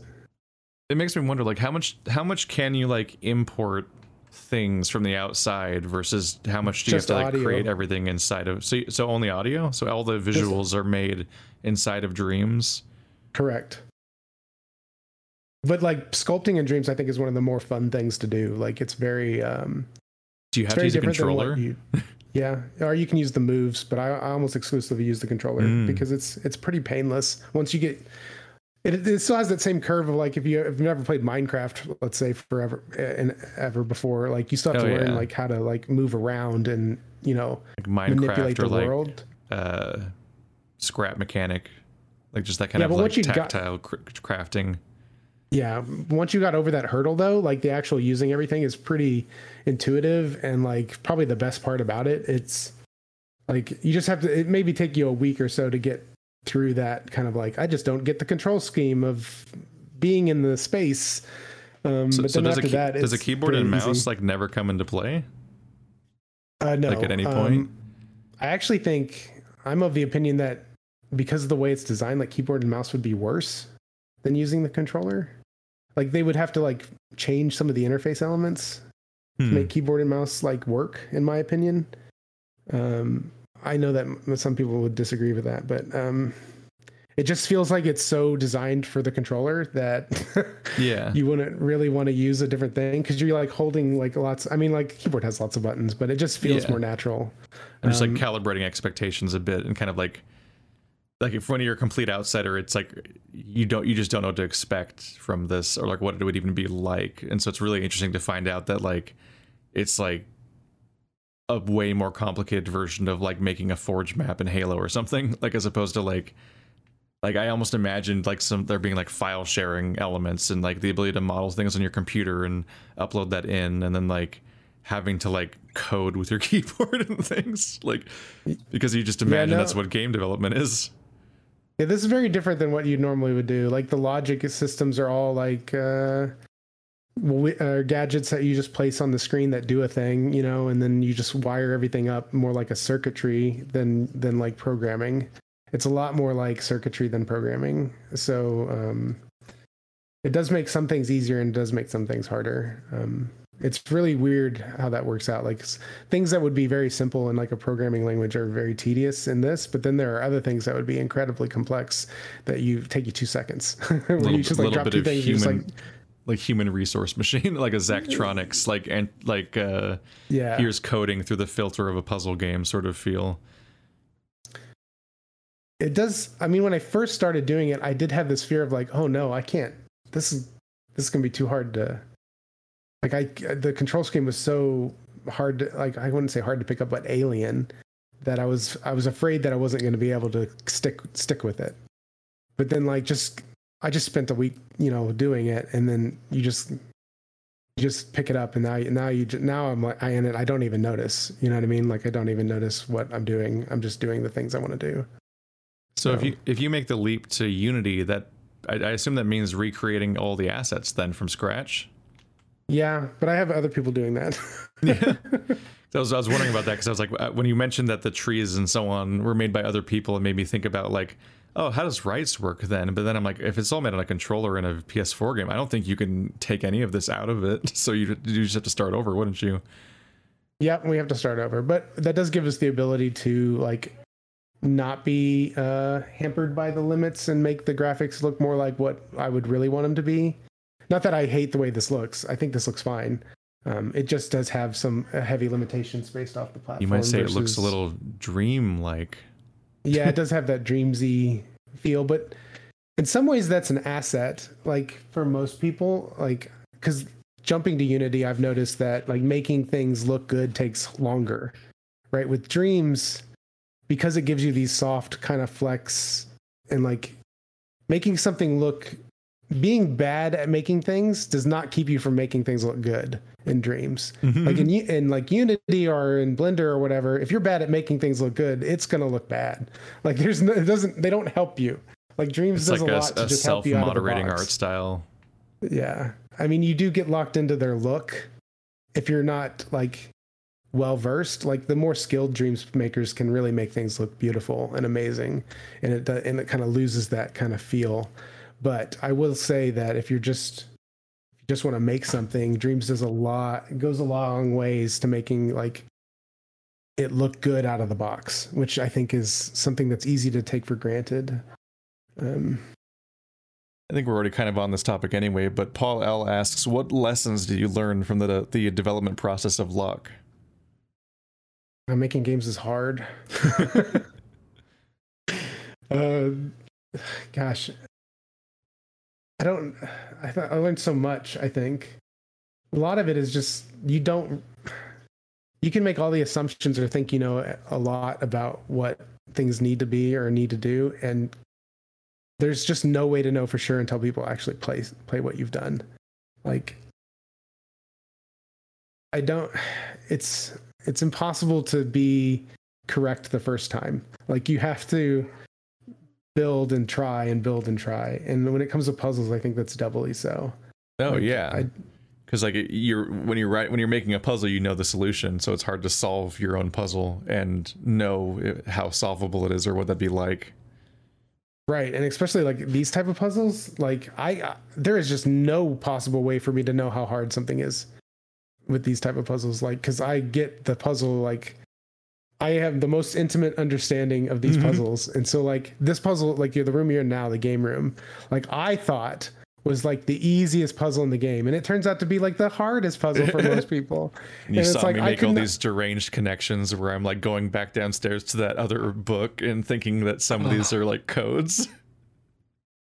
Like there is so many ways to mess this up, like internally. Like you can just overcomplicate it or just not look at the right things. Like it's hard to get the hangman wrong.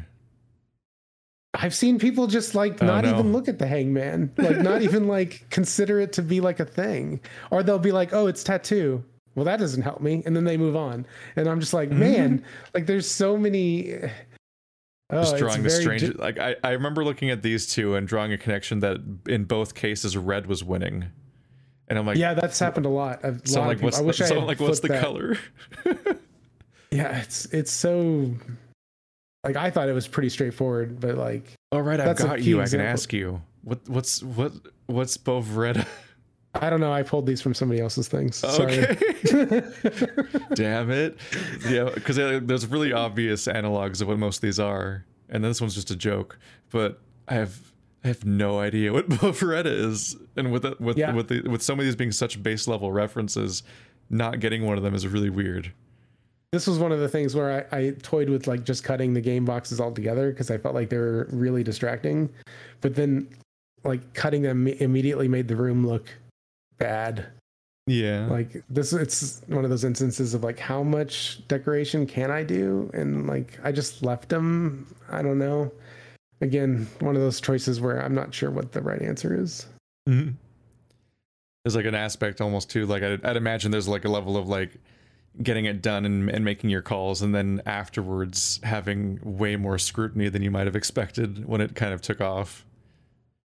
Oh yeah, I'm just glad that most people end up liking it because I know all the warts, I know all the ups and downs of people. I know which puzzles are really bad, like, and I just like the chess. I think the chess is probably the most interesting choice because you kind of have to know how to play chess to do those. I mean, you don't really, but you kind of do. And it's just like, was that even a good call? Like, should I have just done something completely different? Because yeah, like the question of whether or not chess is universal enough, which almost nothing is. Like, you can't even assume people have seen Star Wars. Like, there's no universal culture. Right, but chess is also like that's a hard thing to learn, I think. So yeah, I don't know. That's one of those things where it's like a thing I can't even question because I just learned what the pieces do when I was like 4 and just have gone through life mostly thinking people just know what they do. Well, and I just really wanted to have them. Like, for me, it's like, you just got like attached to the puzzle. It was the first puzzle I made for the game was the chess puzzle because I thought that's the level of puzzle I was going to make throughout. Like, was this density, the difficulty of it. They're just easy enough that like I definitely had the reaction of like, God, I don't feel like doing the 5 steps in my mind of how to solve this. But I'm like, that was like a K, and I'm like, it's probably a K, and then I was right. Like, that's enough. Yeah, I've definitely seen a lot of people who like get the what I'm doing, like they get the point of the puzzle, and then they can just look at the setup and be like, yeah, that has to be this letter. Like they don't figure out the moves. They can just kind of like see. it's just they only move in so many directions, and that's Right, probably and- like the place where the fight happens is around here. So looks like a K. Yeah, and exactly. And so I think that's why ultimately they're okay. I think in the Steam version, what we're going to do is make it so you can move the pieces, and the opposing pieces will react appropriately. and have like a reset button or something. Yeah, and so Yeah. like in essence, even if you didn't know how to play, you could trial and error your way into the solution, because everything is like one move away from you losing. So it wouldn't be too hard to like program in like the ability to just trial and error your way through it. You might even, and if you want to catch everybody, I guess you might even, there might be like a stenography equivalent where you might want to have like just a here's how pieces move in chess book thrown in somewhere in the corner. I did have that book planned. I just got burnt out, and I was going to put that book in the cave, like just like a chess 101 style book. But then I was like, man, I've already told people they can look stuff up. Just let the go look it up. Like that was this one of the minor objectives with the game, was to make sure that like I wanted people to feel like they were learning things, even if they were like not really important things, like AM and PM and stuff like that. Like I feel like people learn stuff there. And then kind of like I was not afraid of people going and just like Googling certain words just to see what they mean. I mean, that's kind of the ethos of Puzzle Hunt puzzles, is that you do a lot of research understanding what things are. Hell, I ended up Googling the words in the drawers because I just didn't actually know what AM and PM stood for. Yeah, most people do. Yeah. Yeah. This is a great room, actually. The reveal of the, if I remember correctly, the clocks being in the light or dark sides of the room directly affected where they were placed on this timesheet, I think. And that's why it's divided. If they're in the light, they're in the AM, and if in the dark, they're in the PM, which is somewhat of a contrivance, but I think it ultimately works. Like it helps you with the other clocks that you find later on. It also makes this a dense room because like there's the AM and PM realization, so you're like, wow, I just had a room-sized reveal about this place. That's crazy. Bet that won't happen again. In the same room as another reveal waiting for you. Yeah, I wish more rooms had this kind of density of like things to discover. Because I really do like how this room works out, although it is somewhat broken because the clocks don't really like point like real clocks do, because the way time, really works. Like because the hand for minutes just is always pointing at an interval of 5. Right. There's no other way to do this puzzle though without doing that, because you're trying to strictly point to like letters. So I kind of have to give that up. But then some people get so hung up on the fact that they want them to work like real clocks that they really mess themselves up in this room and they can't figure it out. And so it's like, oops. So they see that this minute's almost at 12, so they think that the hour must actually be 6 or something instead of 7. Exactly. Right. And that really, and then so they go over to interpret it as the 6 and not the 7. And I'm just like, oh man, I don't know if there's a solution I don't know if there's a way to make that not be a problem. And so I've gotten comments where people said like, oh, this is like the worst puzzle because the clocks don't actually do what they're supposed to do. And I'm like, yep, that's true. There's a lot of that going on where it's like people have like, you should fix this. And I'm like, I tried. Yeah, Lopez Doria asked, what was the hardest part of making Lock? But I suspect, was that what you were just talking about, was the aspect of trying to get in other people's heads and figuring out how people will react to puzzles that you're making for yourself? Yeah, just making the puzzles is hard. Like, especially since there's this two layering of them where like the puzzle has to work on its own, and then I have to have the second layer that at least complicates the issue somewhat, or can be expanded upon. So that completely eliminated some puzzles. Like I was like, oh, this is a really good idea for a puzzle. And I'm like, there's no way to do this twice. And so like, I just couldn't do it, And so I think if I made a sequel, I wouldn't have that structure, because that structure puts so many limits on what you can do. Because you're like, oh, I have to be able to hide a tier 2 solution for this in the house and not have it be like breaking anything. Oh, that sounds And it just like makes certain types of puzzles just mind-numbingly impossible. Like you move one thing and you have to check 12 other things to see if it messed it up. Yeah, like changing one of the words is like, because the words have that, you know, you put the words in that panel at the top floor to get like the secret messages. So like each word, you know, a couple letters in the word are useful later on. And then the tier 2 solutions also do that. And so changing a word or changing the solution to a different word is just has like a lot of cascading ramifications that if I change this one word, I have to change like 6 puzzles. Like, it becomes really hard to change anything once you get in certain far down the way. Just not. At some point, I was just like, well, this puzzle's not as good as it could be, but I can't really make it any better without. When I look at chapter 2 here, it's like so obvious once you know the answer. But have other people made my glaring mistake of trying to apply the credits and forcing the categorization onto it? No, but I think I liked when you did that. I was like, oh, I should have just done that. That was just more. It was so much more satisfying because like you could get the answer without even finding the credits answers because you could just like figure out the rest of the word. You know? Did you end up wondering how you could? Did you end up going back and thinking about how you could have made the credits a puzzle? Sorry, what? I'm sorry. Or did you end up going back and like wondering like how you could have made the credits a puzzle? Yeah, I felt like I should have made those more relevant if I was going to make the player go here. Like I feel like it's a kind of a flat. It ended up falling too flat. I mean, it's nice. It's a nice puzzle, but it's not like the best. I think, yeah, the book has some issues. This book is something I'm going to address moving forward, and making it a little bit more interesting. The best thing the book has going for it, though, is the fact that like I've seen a lot of players, you know, they get halfway through one of the puzzles and they're like, wait a minute, I only really have to solve this one word because I only need that letter because it's got the highlighted letter with the question mark on each page. And so that's one of the moments where I was like, I like that the best about the book is the fact that players assume like, oh, I don't need to solve all these because I don't need the word. I just need that letter. And I'm like, aha, you're definitely going to need the whole word to solve this book. And so like, that's a good like expectation moment that I built in specifically because I knew people were going to have that thought. That they could shortcut it. Yeah. I just need to solve the orange one. I don't need to solve all those. But this one's a particularly big ask. So you're like, wait, I don't need to look at any of this page. This is one puzzle, not 7. Yeah, and the that's the thing I love about the crossword puzzle too, is the fact that when it tells you that you're supposed to find the one word that's not there, and like, but the answer is like 4-5 letters long, and you're like, wait a minute, what? I've seen people get really jammed up on that because they're like, wait, but the word's only 4 letters. So how am I supposed to get a 5-letter word off that? So yeah.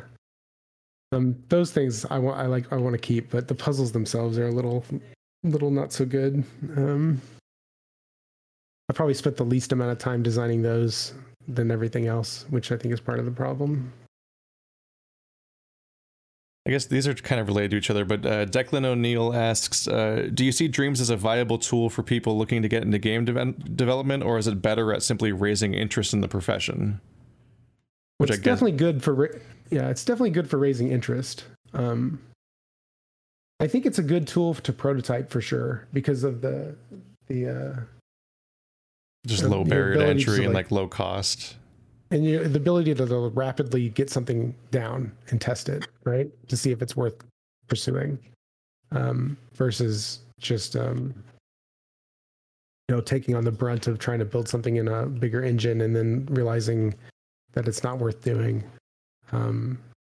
I think professionally it could lead you somewhere. Like, I mean, I'm kind of trying to do something with it, but I think mostly it shouldn't be looked that way. It should be looked at in the sense of just, I want to make something for myself. I want to make something for people to enjoy. It is kind of like a fun thing to do. Making games in it is more fun than making games in anything else. And you don't have to make games. You can make music. You can make animations. It's not just for games, right? So there's other interests you could pursue. I think maybe the most important thing though is that if you do want to go into game development and you don't really know what that's like, Dreams isn't going to be a good analog for the actual like programming or just the kind of minutia of game development, but it is a good analog for how much work there is. I think people kind of underestimate like what it means to make a game. Even I did, like even when you tell yourself that it's going to be a huge long ordeal, like you still don't appreciate living you definitely it. don't appreciate it until you do it, and then you're like, holy crap, there's like so much work just in like designing it, like after making this, I like have a huge appreciation for what it means to make a game of a certain size. And so I'm just like, I hear people say, oh, I'm going to make an RPG in Dreams. And I'm just like, I hope you have 6 years. Like that's going to take forever, because just like designing it, just like the raw design of it, like figuring it out, not even making anything, is a lot of work. It's a lot more work than I feel like AAA developers making RPGs are basically still insane people. Like the Western RPG is like the pursuit of an impossible goal of like creating what's essentially tabletop gaming in a video game that can only consist of preordained assets and like paths and like endings and so on. Right. Like it's fun to watch just for the insane, absurd ambition of it, but it's also why they basically don't get made anymore. Yeah, I think it's ultimately why most of them don't succeed, right? It's because it's just like the goal is so far away from being a reality. At least in my opinion, they don't succeed. I know people enjoy a lot of those games. It's just I feel like you end up kind of doing the same thing over and over again, and there's not really much game there, to be honest. But I mean, that's why I made this game too, is like I knew like making a platformer or making an RPG or making some action-oriented thing was going to require a massive amount of more work than making something that's ultimately like a static thing. If you really think about it, there's not a lot moving, there's not a lot of interaction, there's no characters. It's just mostly static environments. It becomes more important that the design is quality versus the actual things itself. Might be part of why indie puzzle games are, I think, just continually in a boom for like the last decade, basically. Is that like there's a very different barrier to entry. Like if you're trying to make a Souls-like, you basically have to be a AA company or Ska Studios.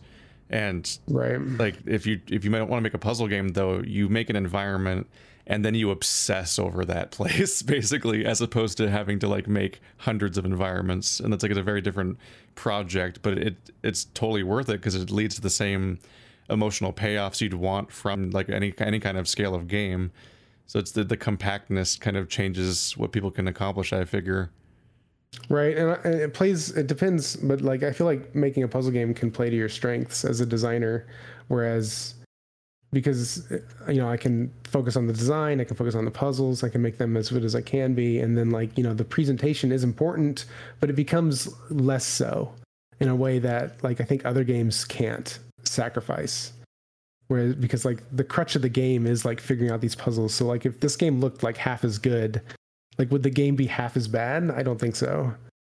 There's even diminishing returns, like the dragon that's always being chased with graphics is to add more and more clutter and more detail and more like all these walls would have to be covered in like textures and cracks to the point where they almost go too far in many games and stop looking like a believable space because of how busy every element of the environment is. But specifically in a genre like this, one of the core elements is presumably its readability. And so there's like actually a direct benefit to having a clean visual, I'd figure, because it helps you tell whether something matters. Because if you add too much of a weird, detailed, cracked paint to your walls, people are going to start thinking that that's a puzzle. Yeah, that's definitely true. I wouldn't say I didn't take advantage of that. I certainly was like, oh man, I really don't have to make this look that great because it doesn't really matter too much. Like imagine a bunch of imagine this being in a game where like the wallpaper's peeling all over the place. Like there's just vertical streaks all over like it wouldn't work at all. It'd be a mess. This was a fun one to set up. So. I like that this room has a few things in it that you just know that you need to think about. Like this, you keep looking at this and it looks different from the other frame stuff, but you don't know what to do with it still. And this is just weird. But even when you find the solution, like I didn't register these door frames at all as being standing out at all, let alone them being like half of the word is just the colored door frames. Mm-hmm. You think you know where it's going, and you're wrong again. I tried to hide the pink stripe with like something, like try to make it be like a pillar or like a coat rack or something like that. And then I was just like, what if I just put it on the wall? Like, what if I just painted the line? Is that like, does that work? And like, it totally does. Cause it just feels, it's just like weird. And there's just no way for you to put two and two together until you know what you're doing. It'd be hard to do much else with it. I figure like the best I can think of is like a light in this room shining a crack of light onto that wall specifically for like a barely open door, but that seems like beyond the lighting we're dealing with a little bit. And on some level, I kind of like the choice of it just being like this weird non sequitur element. It's like another thing, like the page on the fence in the water, where you're like, "What does that mean? It obviously means something." My other favorite one is the. Sorry, go ahead. No, go ahead. My other favorite one is the flower outside the window in the math room, and you're just looking at that flower, seeing that flower there the whole time, and being like, even when you know that's the puzzle you're working on, you're still just looking at that flower, going, "What the hell am I supposed to do with that?" Only the correct settings will work. I guess this is the closest thing to there being another moment, like editing the title screen. Is this just fundamental change in what the what's possible here? Yeah, I like the consistency of this puzzle, because it's like in the other room, and this is something that people don't really pick up on. Like in the other room, you're messing the sliders, and it's like changing the the light shining on that flower, the water pouring on that flower, the music in that room, and that's why that flower changes. And so if you really think about this logically, even without the hint, right? And you're like, what do I do to change the music playing on this flower, the light applying to this flower? Like that just exists in the game, and there's no other constraints. Right. And so it's like, it does make sense that the world settings would affect that flower versus changing the settings in the room. Everybody tries to do it with the settings in the room, but logically that makes no sense, because the settings in this room apply directly to this thing, right? And they're just not ready to expand there yet. Yeah, you even made it so that you control these with a D-pad, and they have the same diamond as the and they make the same sound and everything. Yeah, it's like it's the same interface element except for the notches, I suppose. I could have put the symbols here too. It's kind of an oversight, but well, it'd be like pausing the game in The Witness and realizing that there was a ball with a line coming out of it in the menu, and realizing that there's just like there's something going on here, and like unzipping the game, and then suddenly a different ending happens. Yeah, like, I do like that. I mean, I don't see a lot of menu stuff going on. That thinking, yeah. I don't think I see the menu tricks in puzzle games in general, really. Like that was just different altogether. I think they're hard to do because it's like people don't. It's just something you don't think about being an option, right? And so it feels kind of it feels like territory that you can't go into from a design perspective. But the kind of the benefit of making a Dreams game where I don't have to actually get a publisher, or I can make it as hard or as nonsense as I want. I can try things that you wouldn't normally try and see if they actually work. And so there's some learnings to be done there. Let's see. I've been holding you here for a while, haven't I? It's all right. There's the last two questions are probably pretty quick. One of them is just the obvious follow-up of like what other Dream games would you recommend? Because like for people like me, this is my entire exposure. I didn't find out about this game because I was browsing Dreams. I found out about this game and then bought Dreams. How did you find out about this? I'm curious about that myself. Somebody mentioned it in my Discord, and I think that was the second time I'd heard of it. And so like once you hear about something like 2 or 3 times, you usually get curious enough to like actually like look into it, and then you're like, okay, I found like there was a video essay discussing this game, and I'm like, okay, this, and I kind of like would sort of like breeze through. I think somebody streamed playing through the entire game, and I just like skipped around at random with it on mute, and like kind of picked up like, okay, there's just like stuff going on in this, and I think this is like a good candidate.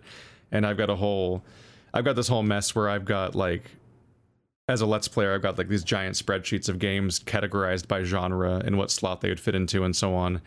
But then like whenever I only choose the next game to play when I just finished the previous thing and it's time to record the new thing. I don't plan ahead.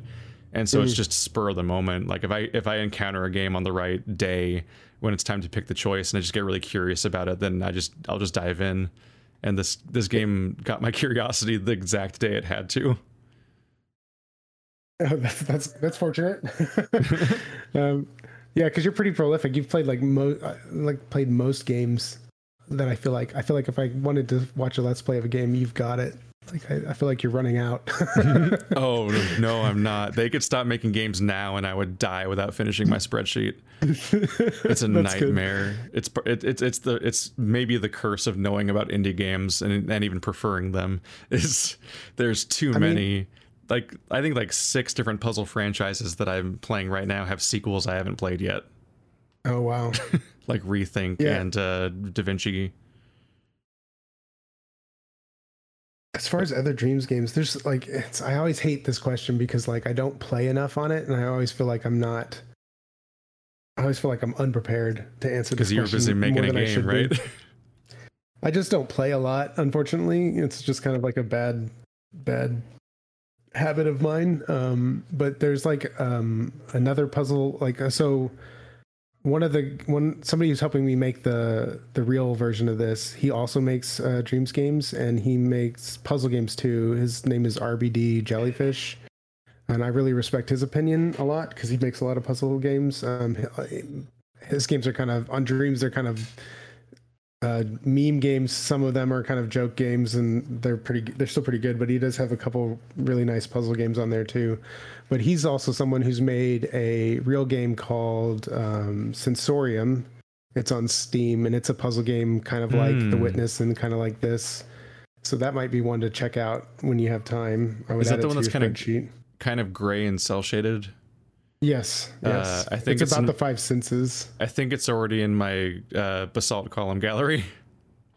Oh yeah, he does have that in there. Yeah, I think that already made its way in. There's a lot of games I know entirely because they've made that list and then they go on another list, and it's like 2 points of contact, so it's easy to remember the title, even if I don't play it for like years. It's a good puzzle game. It's very like the premise is, about each puzzle area is about one of the 5 senses, and so I think that's an interesting design challenge, especially since some of the senses are like, wait, how do you do that? Oh yeah. How do you smell in a video game without scratch and stuff? Yeah, maybe I'll try that next. The current next game's picked, but it'd be like 2 games from now. I might be able to get to that. Yeah, if it's on your list already, then that's good. I just wanted to mention it. And then there's just a lot of good hits on. I mean, you can, if you browse Dreams, if you first get Dreams, like they do a thing where if you're new, they hit you and you're surfing with like the greatest hits. You don't get served up like the general Dream surfing. You get served up with like the cream of the crop for new players. And so like almost anything in that list is worth the effort to play. Like, I don't know if it's worth doing like a Let's Play of some of those, because a lot of games on Dreams are not very long, right? Because I saw there's like some kind of trilogy of adventure games or something. I think they're like Animal People. There's Pig Detective. Those, it's like an adventure game.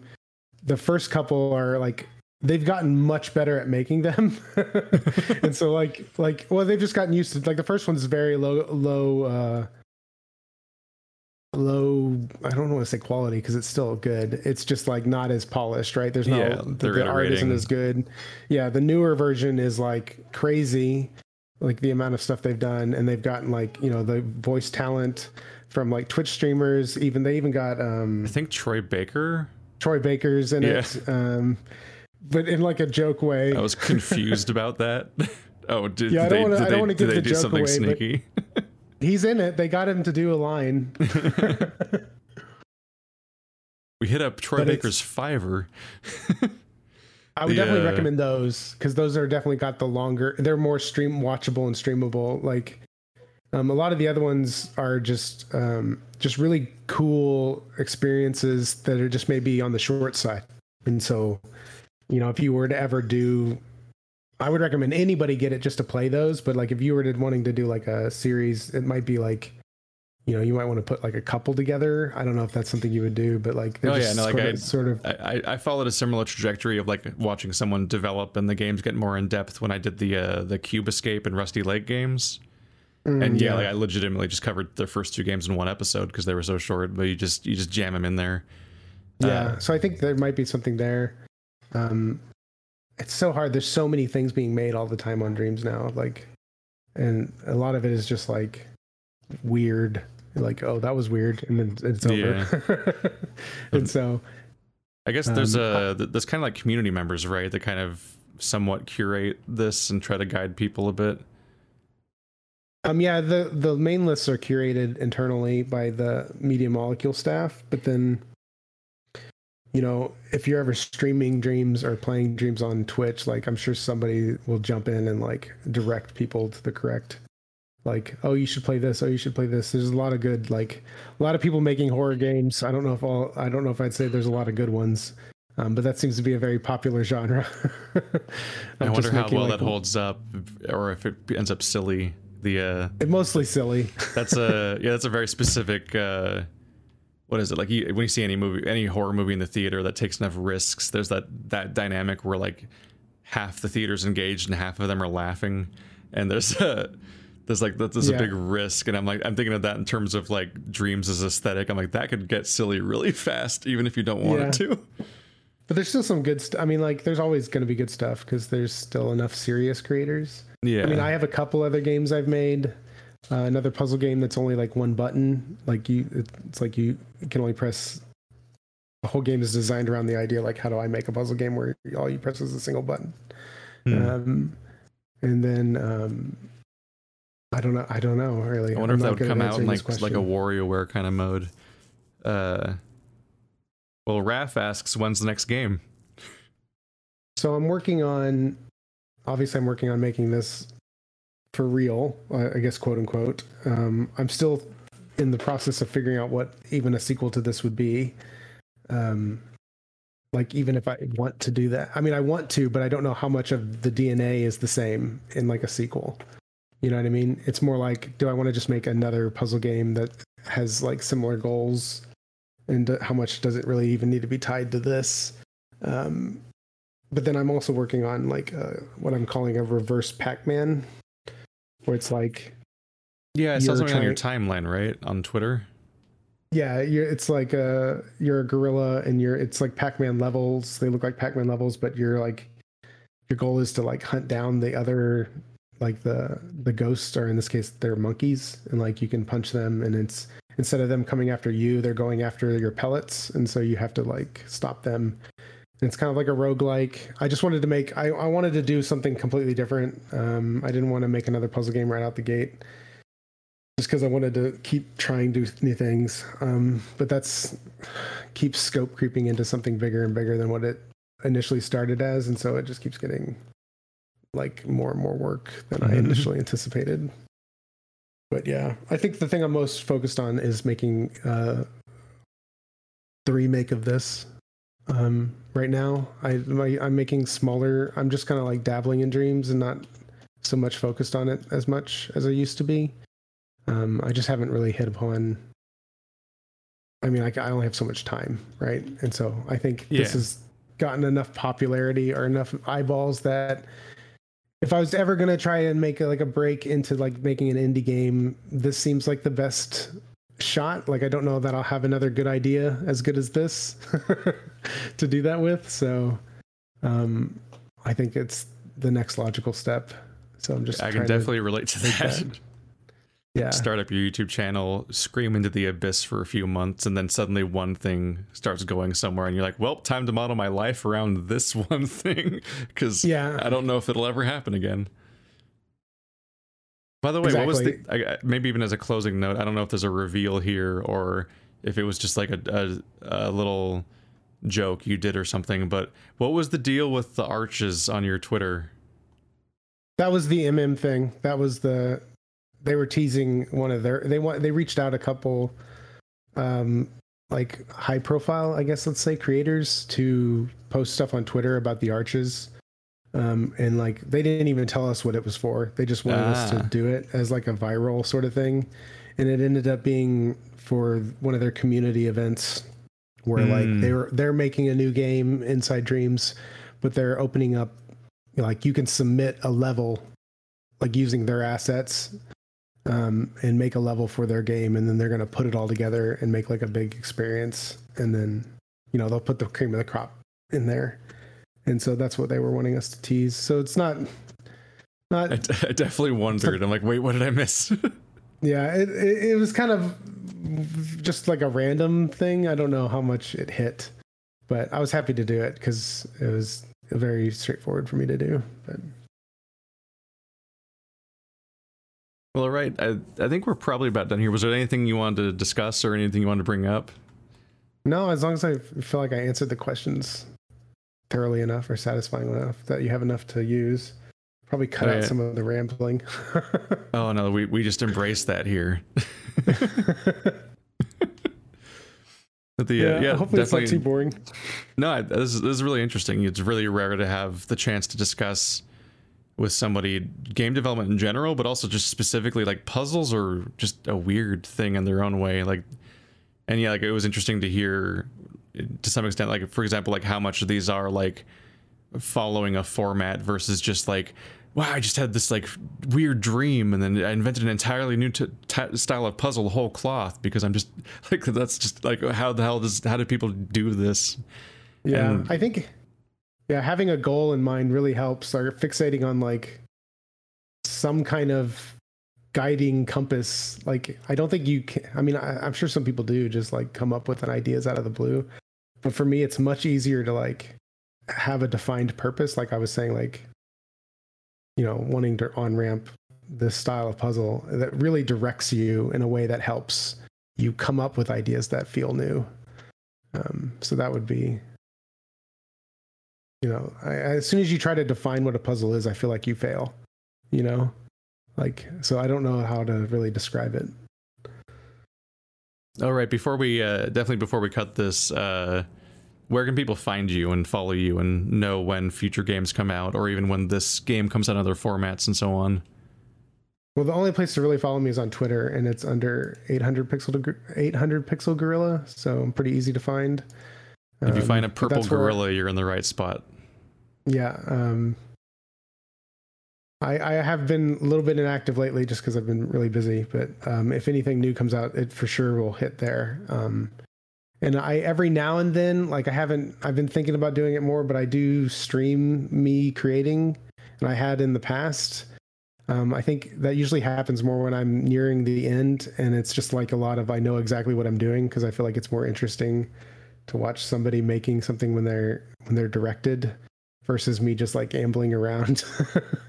So I'll probably stream, and it's the same thing on Twitch, 800 Pixel Gorilla. So I mean, you can follow me there with like very low expectations that I'll stream something, but it will definitely be like game design related if I do.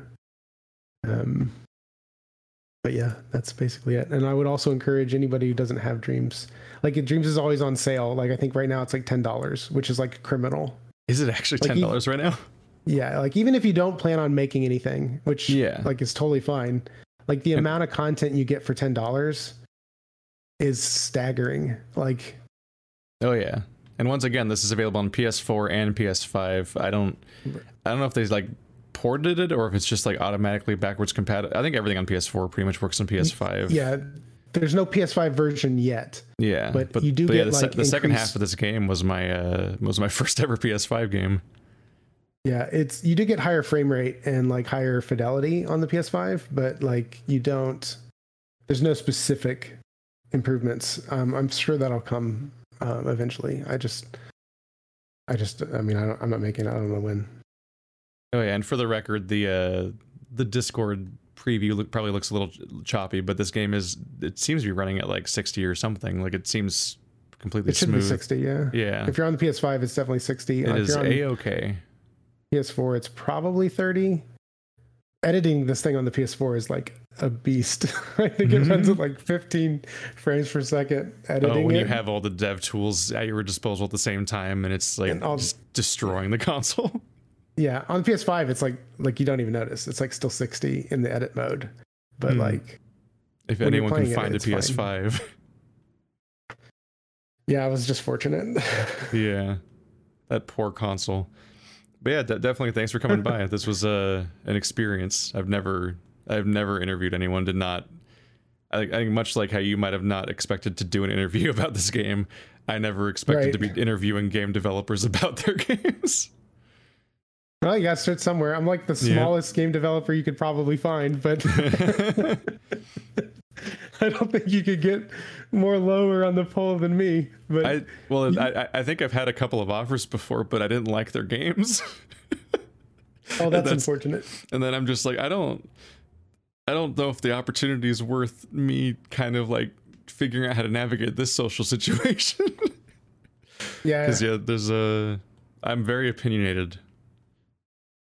Oh yeah, well I think you have to be, right? Like, yeah, well, there's some people that just get through this just glossing over everything, like they're enthusiasts by nature and they just put on a smile and get through everything, and it's not that compelling, but people show up for it. But like one of the pushbacks I often get, especially with indie games, is that like criticizing games is almost seen as cruel, like it's just an indie game and so on. And I'm like, whenever I hear anything about game development and testing and so on, whenever I hear about this, it always sounds like people are usually abundantly aware of the exact things I'm pointing out. Like I'm not even saying anything new. Yeah, definitely, for sure. Like everything like a lot of things you pointed out that you didn't like or that you thought were strange choices, I'm like, I also don't like that. Yeah. But so like one of my sorry, Discord delays a nightmare, isn't it? Yeah, sorry. But one of my formative nightmare experiences was playing through Zenith, a game that I thought had like one of the best told stories almost ever, but the game was trash. And that juxtaposition was so compelling and interesting, how the game was just a train wreck, like technically, and like just pure gameplay. But the story was so interestingly well developed and told and full of like setup and payoff and character arcs and like touching moments and comedy and so on. And then I'm like, this is so compelling and interesting. And then I find out at the end, the finale, the developer commented saying that they saw the whole thing and every mean thing I ever said, and and they all took it in stride and all that, and they were like really flattered, and they were really flattered by all the nice things that I said on top, despite the intense criticism. But what a way to find out is finding out at the end, when you can't react anymore, that the developer was there the whole time. Yeah, I mean, I was like jumping on every episode because I like wanted to see what you'd say and stuff. So I was very interested. I think the people that get most offended by your criticisms are not the people who made the game, which is kind of funny to me. Because I'm not speaking for every developer, but from my point of view, like the more harsh the criticism, as long as it's like not just there to be negative, like there's always like a reason behind it, even if I don't necessarily agree with the reason, is always helpful, right? Because like if somebody just says something's good, like I'm like, okay, it's good, thanks. Like I don't learn anything from that. But if you say you don't like something and you say why, I'm always like, oh man, that's an interesting way to look at it. Like maybe I should think about that sort of thing more. Or you're like, oh, I thought this puzzle was going to be like this, and I'm like, oh, that is an interesting way to think about that puzzle. And so like that kind of thing, I feel like you don't get. Was it this room that you were like panicking and DMing me on Twitter about because you thought I was gonna? People, yeah, I was so worried about that because it totally like breaks the experience if you do the wrong thing here first. This is my worst. I hate this room the most. So did the second solutions work then? Yeah, you can punch in the second solutions. Yeah, you can. Right, because I think you responded to somebody that asked like, could you type down immediately at the beginning and would it work? And you said yes. Yeah. You can type "I'll" immediately in the title and get the ending of the game. That would be really weird, though, to land on. But that was a choice because I didn't want to do like just what's it, arbitrary gating of stuff like that. Like I just wanted it to work. Yeah. Like it wouldn't make sense for it to arbitrarily not work, right? So like it's just not there. The problem I have with that is it's too easy to like think I'm wanting you to do the second thing before you're doing the first thing. And so like I've seen people put in the second answer there the most and get super confused why nothing works the way they think it's supposed to. Which, you know, that's a design choice that I have to live with. But because you'd have to like tear it all up and start over to change it, wouldn't you? Yeah, I'd have to change a lot actually. But it is a source of like when I see like someone like you streaming a high profile or playing a high profile in a high profile way, I'm like, oh man, I really hope he doesn't do that because it's gonna like totally derail like the whole feeling of the game and in not a way that I'm proud of. So I don't even know why I was panicking because it's not, you'd already done everything. So it was like, yeah, it was over. It was already over with. Much like your totem pole comment, I'm also like, it's very funny to hear myself referred to as high profile. Well, it's high profile for me. So, like, yeah, yeah. Like, and for a Dreams game, right? Like, I mean, you got thousands of people watching, which for me is like, I anticipated like, you know, oh, maybe 50 people will play my game. Like, yeah. So for me, it's like a pretty cool, especially since I've been watching your stuff. Like I stumbled across your stuff like years ago, and I was like, you were doing Let's Plays of games that like nobody was doing. And I was just like, oh man, this is like right up my alley. And lots of puzzle games, which like a lot of Let's Players don't do for obvious reasons. Oh yeah, because your immediate feedback is that it's a bad idea. Because everyone seems mad at you. Yeah, like everybody gets irrationally irritated with you because you didn't solve something or see something fast enough. Oh, yeah. And I'm like, have you played a puzzle game before? Like that's kind of how it works. Like, yeah, no, I touched Portal co-op multiplayer maps early on like my previous channel, and then never returned until I think a Legend of Grimrock 2's heavy puzzle elements opened the door to me to the idea that people liked watching puzzles get solved, because without that context, I would avoid this whole genre. Like still, like I'd be playing Portal in my free time and not doing it for the internet because it seems so hostile. But now it's like my job. Like The Witness kind of gave me a job, I guess. It's a way to look at it at this point. I mean, I could be wrong, but I feel like there's a gap in like the Let's Play for like stuff like that. I think there are definitely harder videos to make and be interested in, like puzzle games in general, just because of the pacing.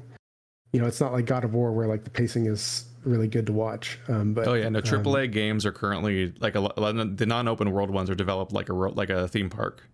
Like you just go through this linear sequence of events that are paced well to be theatrical, so then that translates directly into being a well-paced video, and then it just does the work itself, and you just kind of do that, and you do one video a day, and you can really like make that just work. But no, like self-guided puzzle solving is just a trip and a half. I have to be in the right headspace to even fire it up for the day. Right. But I do think there's like I mean, because there's lack of that video type, like that's how I found you, and I think that's maybe I do think those videos did, I mean, they look like people were interested in it, and it's not the type of game I thought would be like that. So I think there's something there. I just don't know what precisely. Mm-hmm. Some of it's no, there's always the superficial element. It's the like obviously people stick to it because they like it, but there's definitely an element of like the clickbait, like the just you need to get somebody to instantly attach to something based on like the really superficial first glance element of it.